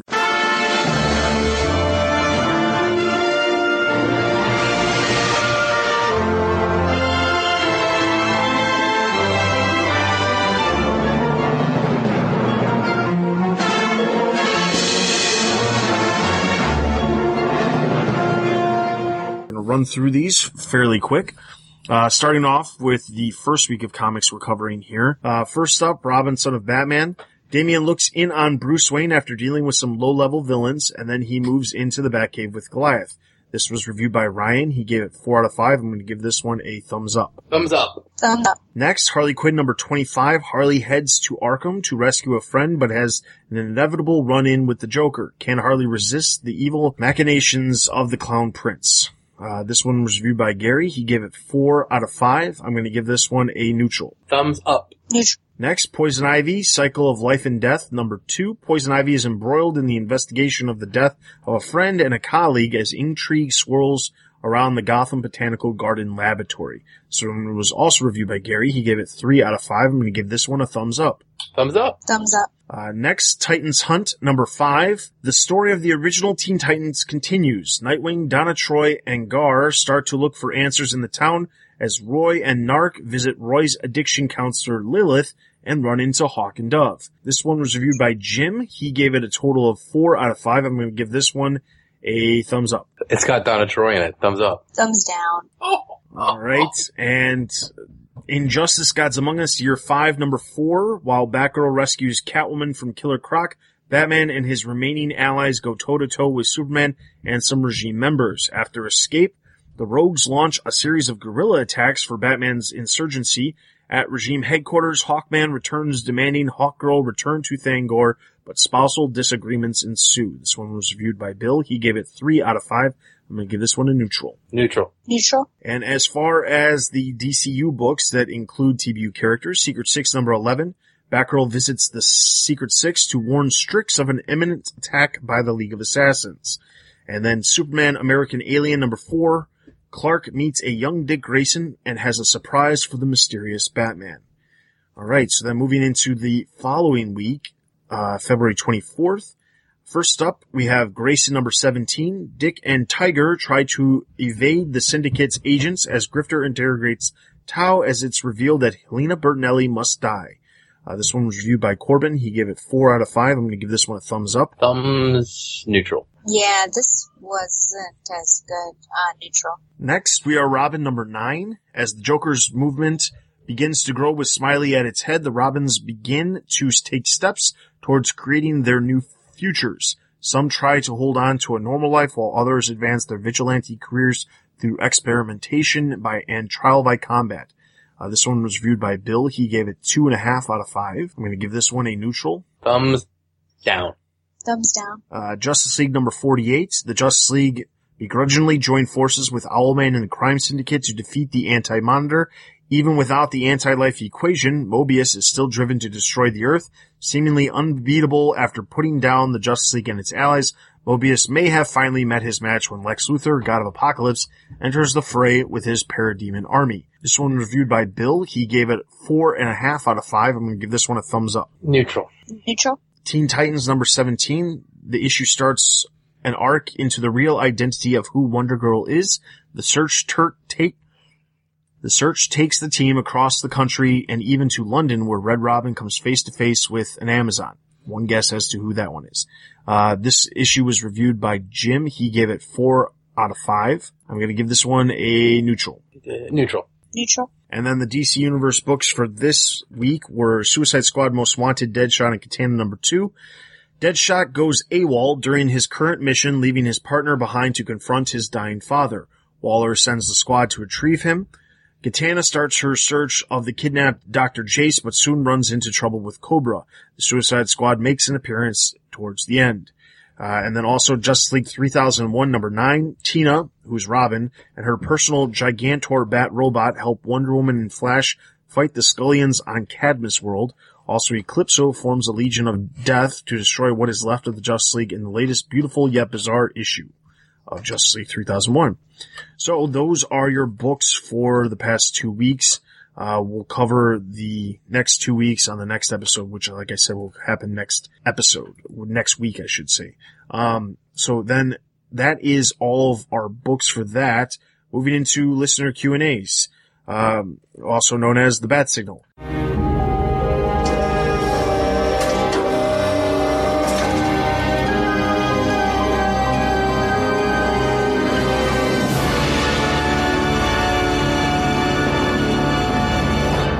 The First one comes from Ian. He says, I totally agree with you all about Catwoman. A really strong written run, obviously cut short, and either the editors or Thierry are really playing a dirty game of wreck as much as possible of the previous run. I can't wait until they drag Eco out and have her arrested or hospitalized for kicks. I'm surprised that the art has been so solid, though. Nikki's previous work on Birds of Prey in 2010 was incredibly terrible, but it's linking Catwoman. I'm not sad the title's canceled, though. Okay then. Well, let's talk about this first paragraph first. I agree. Nike's work, I'm probably pronouncing that wrong. The work on Birds of Prey was absolute crap. I remember that distinctly. It was horrible. But Catwoman, the art is much better. The art this time around is much better than their run on, Birds of Prey. But technically, this series I don't know if they're actually going to actually state that these series are being canceled. I think they're just kind of ending. Because even with the solicitations for May that were released, they never actually said these were the final issues. So, but yes, you're right. It's essentially being canceled, so we'll leave it at that. It's being canceled, and we're not getting another. I think the way to judge these is we're not getting another Catwoman book. It's true. It's being canceled. And the art's, I think sometimes with the art here, the art's fine, and I think this is an example of some art works for certain titles that it just doesn't work for others. And it works in Catwoman. He goes on to say, I thought that Alfred's dialogue in Batman number 49 was too direct. Alfred's generally been fairly British and reserved. Fair. I fully believe that he feels incredibly deeply for Bruce as a father figure, but I do not accept that he would blurt out son when arguing with Bruce, even in this circumstance. But I did think that Snyder developed a really nice climax to the Julie-Bruce relationship, and their farewell was very affecting. I hope that she survives the arc, since they've been fairly elegant about how her relationship with Bruce will end, and I don't think you'll find a Batman writer alive who thinks Batman can be happy in a relationship.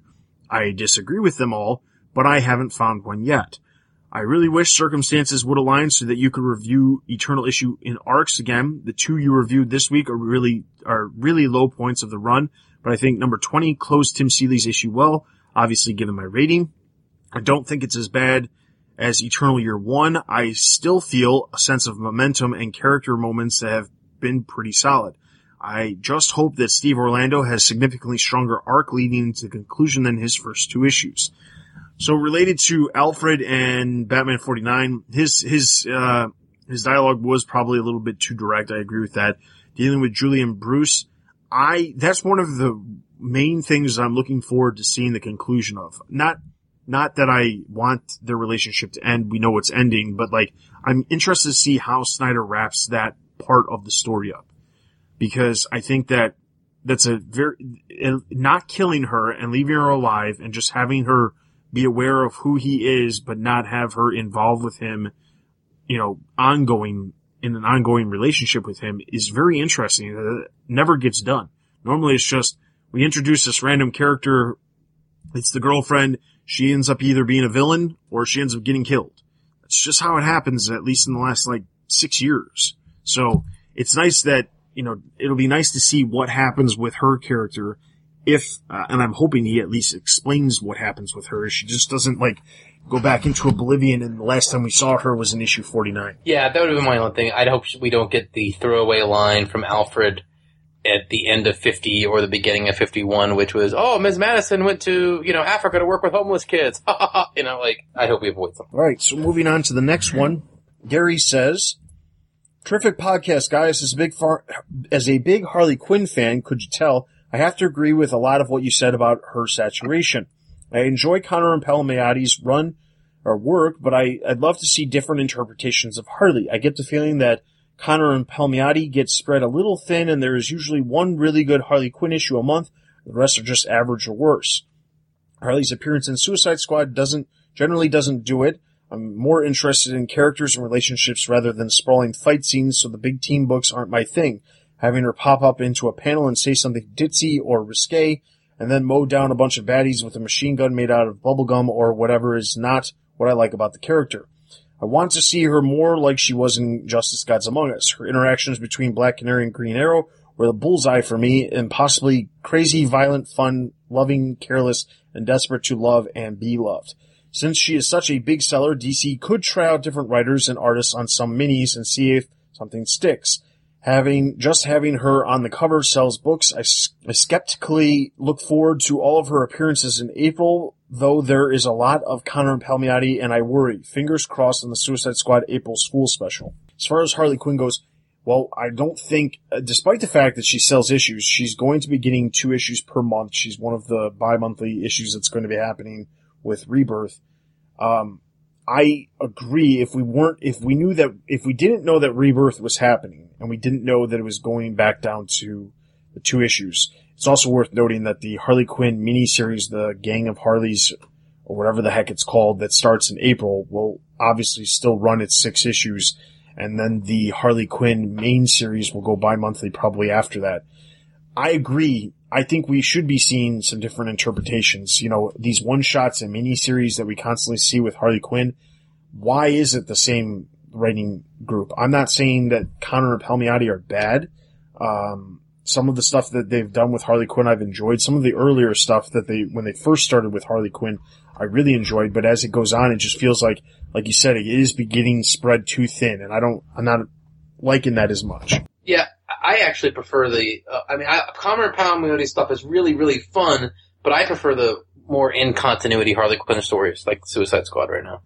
Alright, so next, another Ian says, "Hey guys, I started listening to the podcast back in July, and I've really enjoyed the show. Keep up the good work. I first got introduced to comics back in the late 80s and early 90s, so I'm a big fan of the Tim Drake Robin. I understand Ed's frustration, but I don't think killing the character is necessarily the right way to go.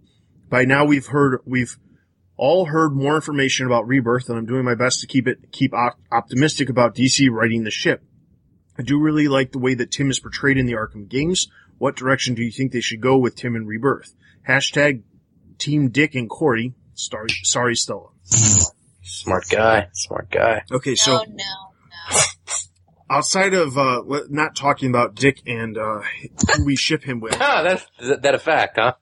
talking about Tim in Rebirth, okay, so here's the one thing that I have to point out. When you look at what's been announced for Rebirth as far as the series goes, there's a Titan series, there's a Teen Titans series. The Titan series, at least, now this is all rumors because we don't know the explanation behind all of this stuff, but the Titans series is said to spin out of what's been happening with Titans Hunt, which brings back the original Titans. Donna Troy, Dick Grayson, Aqualad, these characters that existed. Also, Roy Harper is part of this too. Like, the characters that are currently being focused on in Titans Hunt are said to be the characters that headline the Titans series. Teen Titans, there hasn't been nearly as many rumors, but one of the major rumors that has been out there is that Damian is going to be the Robin attached to that team, not Tim Drake. Which leaves the question of, where does Tim Drake go? Does he just disappear into oblivion? Well, I wouldn't be surprised. At least that's the way that they've portrayed the character, as not existing to everything else outside of Eternal and a couple of, one-page references in some of the events. But could we see what we had predicted 2 months ago, or not predicted, but said we'd like to see, which is the Red Hood, Red Robin series, but instead of it being called that, it's Red Hood and the Outlaws, and just Red Robin is on that team. Well, I guess the big thing is, who do you think Batman Beyond will be, right? Would that be Drake or McGinnis? Because that's one of the quote-unquote fall books, whatever that's worth. That's true. Well, here's the thing. I don't consider them the same. And the funny thing is, I was looking on some website, and they classify the Tim Drake that is part of Batman Beyond as Timothy Drake, not Tim Drake from the normal continuity. They classify it as Timothy Drake from the Future's End continuity, which is not necessarily the same thing. I don't know what they'll do with Batman Beyond. The series by itself has not been super successful with Tim Drake in the role, but I don't know but in the same way, it hasn't been any more or less successful than when Terry McGinnis was in the role either. So it's not to say that Tim Drake is like killing the series, or that lack of Terry McGinnis is killing the series. It would be nice to have Tim as part of a main continuity book. Batman Beyond takes place in a different time. Whether they stick with the current Future's End timeline or they start something new, I don't really think that Tim Drake should only be in that series, and that's the only place you see him. Unless, of course, in normal continuity, not 5 years into the future continuity with Future's End, he actually, somehow gets transported to the future, and that's how it becomes that. Because it's just a cop out. It's basically like, well, we don't need to have him in a book because he's in that book. And you've said that before, and I think that would be a horrible, horrible way to look at that. I agree, but I think they're going to have to put him, and for that matter, Damian somewhere, because Robin, Son of Batman is no longer existing as well. Well, I said that Damian would be in he's rumored to be the head Robin in Teen Titans. Here's what I really see happening with these characters.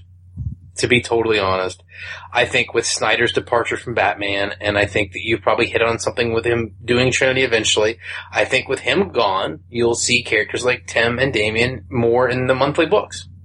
And we're getting 2 issues a month, right?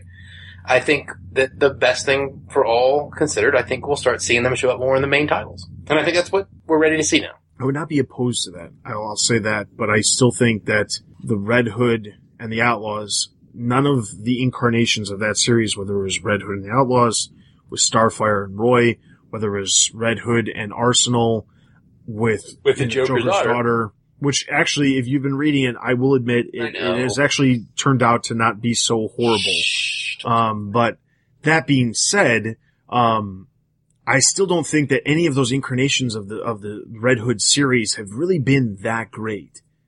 No matter who was the writer. It didn't matter if it was Scott Lobdell, which has been the majority writer for the majority of the stuff from the New 52 with Red Hood, but none of it has really been that great. So I don't know, maybe it's just because I'm not interested in Arsenal as a character. I think a lot of the stuff that when Starfire was on the team wasn't really that interesting either. It would be great if it was more tied to the Bat universe. And the easy way to do that would be include Tim Drake in it. All right, and then the last one comes from Joel. He says, on Jason Fabok's Facebook page, he included artwork for the upcoming WonderCon and noted, it'll be fun to do the show and hear everyone's reaction to all the big news that may come out of it. That was Fabok's quote. Because Fabok, just as back info on this, Fabok drew the cover to the WonderCon program, which features Batman, Superman, because obviously it comes out, the WonderCon's the same weekend as Batman v Superman, but also has Wonder Woman on the cover and so forth and so on. Then Joel goes on to say, do you think that he might be getting to do a Bat book? He's currently on Justice League, the only reason I'm purchasing it, and I've been hoping he would replace Capullo, go back to a more regular TV work. Do you want him to get that gig? And if not, who would be your top choices? Thanks for your podcast, times, and thought. Here's my thing. I have always enjoyed Fabok. Fabok is one of my current favorite artists right now. His work on Justice League is amazing. He was previously on Detective Comics, back when John Layman was attached to the series, which that was ages ago. But he was on Detective Comics and did a really good job, even though I wasn't a huge fan of what Layman was doing with the series. The art was spectacular. I think Fabok is an amazing artist. And then he went on he was one of the headlining artists for Batman Eternal Volume 1, and then about halfway through the series, he left and he went over to Justice League. And at the time, I distinctly remember, making the announcement that he was leaving Eternal and he was going to Justice League on the podcast. And I said it was a shame, but for him, it's actually a really good thing because he can showcase his art a lot more so in a team book like Justice League where you can focus on all of these other characters than just, the Bat characters. Not saying anything against, I still enjoy obviously the Bat books more so than the team books. But for an artist, it's a big deal to go to a team book, especially something like Justice League, which is a top-selling book, written by Jeff Johns. It's a way to get your arts appreciated by a lot more people. But at the same time, it was sad to have him leave the Batman universe. I would love for him to come back to the Batman universe. I still am trying to wrap my head around how they're going to do the bi-monthly thing with the artists. That's one of the things that I'm looking forward to them explaining how they're going to do this. Because if they're going to have two artists writing, doing the art for, the issues every month, that's going to be a huge problem. It's not going to work. Even if it is only 40 pages per month, it's not going to work. There's no artist is going to be able to keep up a schedule of 40 pages of art per month every single month without taking a break. And when they take breaks, it's sometimes it disconnects from everything else. But I also think that if they do the thing where they have two artists on a book and they just rotate back and forth, unless the art is very similar styles, it's going to distract from the story. So that's one of my biggest concerns with Rebirth, the bi-monthly books, all of that. I want them to explain how that's going to work so it doesn't look like crap, because that tends to happen a lot. And we've seen that happen with Eternal and Future's End and Earth 2 World's End. When all of these weekly series were happening, there was a lot of issues that have popped up with the art. And as much as I would love to see Fabik on a series, a Batman series going forward, I think it would be bad for him to take on a series that is, in fact, bi-monthly. I don't know that putting him on any book makes sense right now, unless it was a book that was only monthly. But I don't see that happening. They've got a nice group of artists right now that there's no way that they could, do 2 issues per month. There's just no way that they could do it. At the same time, I don't know, they can't just say, well, we can't work with you unless you start rotating artists, because I think that's going to distract from the story too. So that's my thoughts. I'll make this really simple. If you told me we get a King book wrote by him and drawn by Fabik, I'd love it, but he can't do 2 issues a month. So as much as I'm with you, Joel, I love the idea of seeing him do a Batman book. I just don't see where it's very feasible right now with the 2 issues a month. But then with all these books coming out, I'm not sure what they're going to do. But yeah, just taking all the logistical aside, sure, I'd love to see Fabik on a Batman book again. All right. So that is all of our comments that we have over on the website.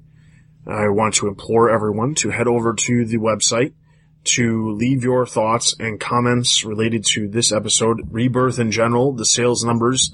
Leave your thoughts and we'll discuss those on the next episode. Keep in mind that when this episode posts, you'll only have about 2 days to get your comments posted before the next episode. Otherwise, we won't get to them because we're recording these episodes so close together, so close to the release date of the previous episode. So if you're listening, get your comments posted right away. And I'll make sure to leave a mention on the Facebook page when I post up the episode to get your comments in right away, so that way we can make sure we can talk about those on the next episode. Outside of that, we're not going to have a discussion because obviously we spent a lot of time discussing Rebirth and the sales numbers already. Next episode in a week, we'll have probably very little news to cover at all. We'll have 2 issues of Eternal and a Detective Comics issue. And then outside of that, maybe we'll have time for a discussion if we don't have a ton of listener Q&As, or maybe we'll just get a lot of Q&As in those 2 days before we record, and then we'll have plenty of things to discuss. But we'll have more time next episode if a discussion point arises. Outside of that, I want to implore everybody to head over to the website, check out everything that we have to offer, including all of our comic reviews and the other podcasts that we have on the website. I want to also encourage you to join our Facebook, Twitter, and YouTube pages. Subscribe and follow us on all of those. Also join our Facebook group to chat with other Bat fans related to all the stuff happening within the Batman universe. Also, if you are interested, I've said this multiple times and I will continue to say it, Rebirth is obviously going to be a shakeup for a lot of different things that are happening come the comics. So if you are interested in potentially reviewing any of the titles that we talked about here, the new series that are going to be starting up come June, July, and the ambiguous fall time, be sure to get a hold of us at tbu@thebatmanuniverse.net if you're interested in reviewing comics. We do obviously have a number of comics reviewed on the website on a normal basis. There are some that we have trimmed for our current coverage, but come Rebirth, we'd like to have all of those series that are TBU books reviewed on a normal basis, since most of them, as Ed said, are mostly the meat and potatoes books on the website. So if you are interested in reviewing those, that'd be great. We also are looking for news writers and other staff members for a variety of different things. So if you are interested in contributing to the Batman Universe, get a hold of us at tbu@thebatmanuniverse.net and let us know if you are interested in working with us. In addition to that, I want to implore you to leave reviews on iTunes and, of course, leave the comments on the website. So with that, that is everything for this episode. This is Dustin. This is Ed. And this is Gretchen. And you have been listening to the Batman Universe Comic Podcast. We'll see you guys in just 1 week.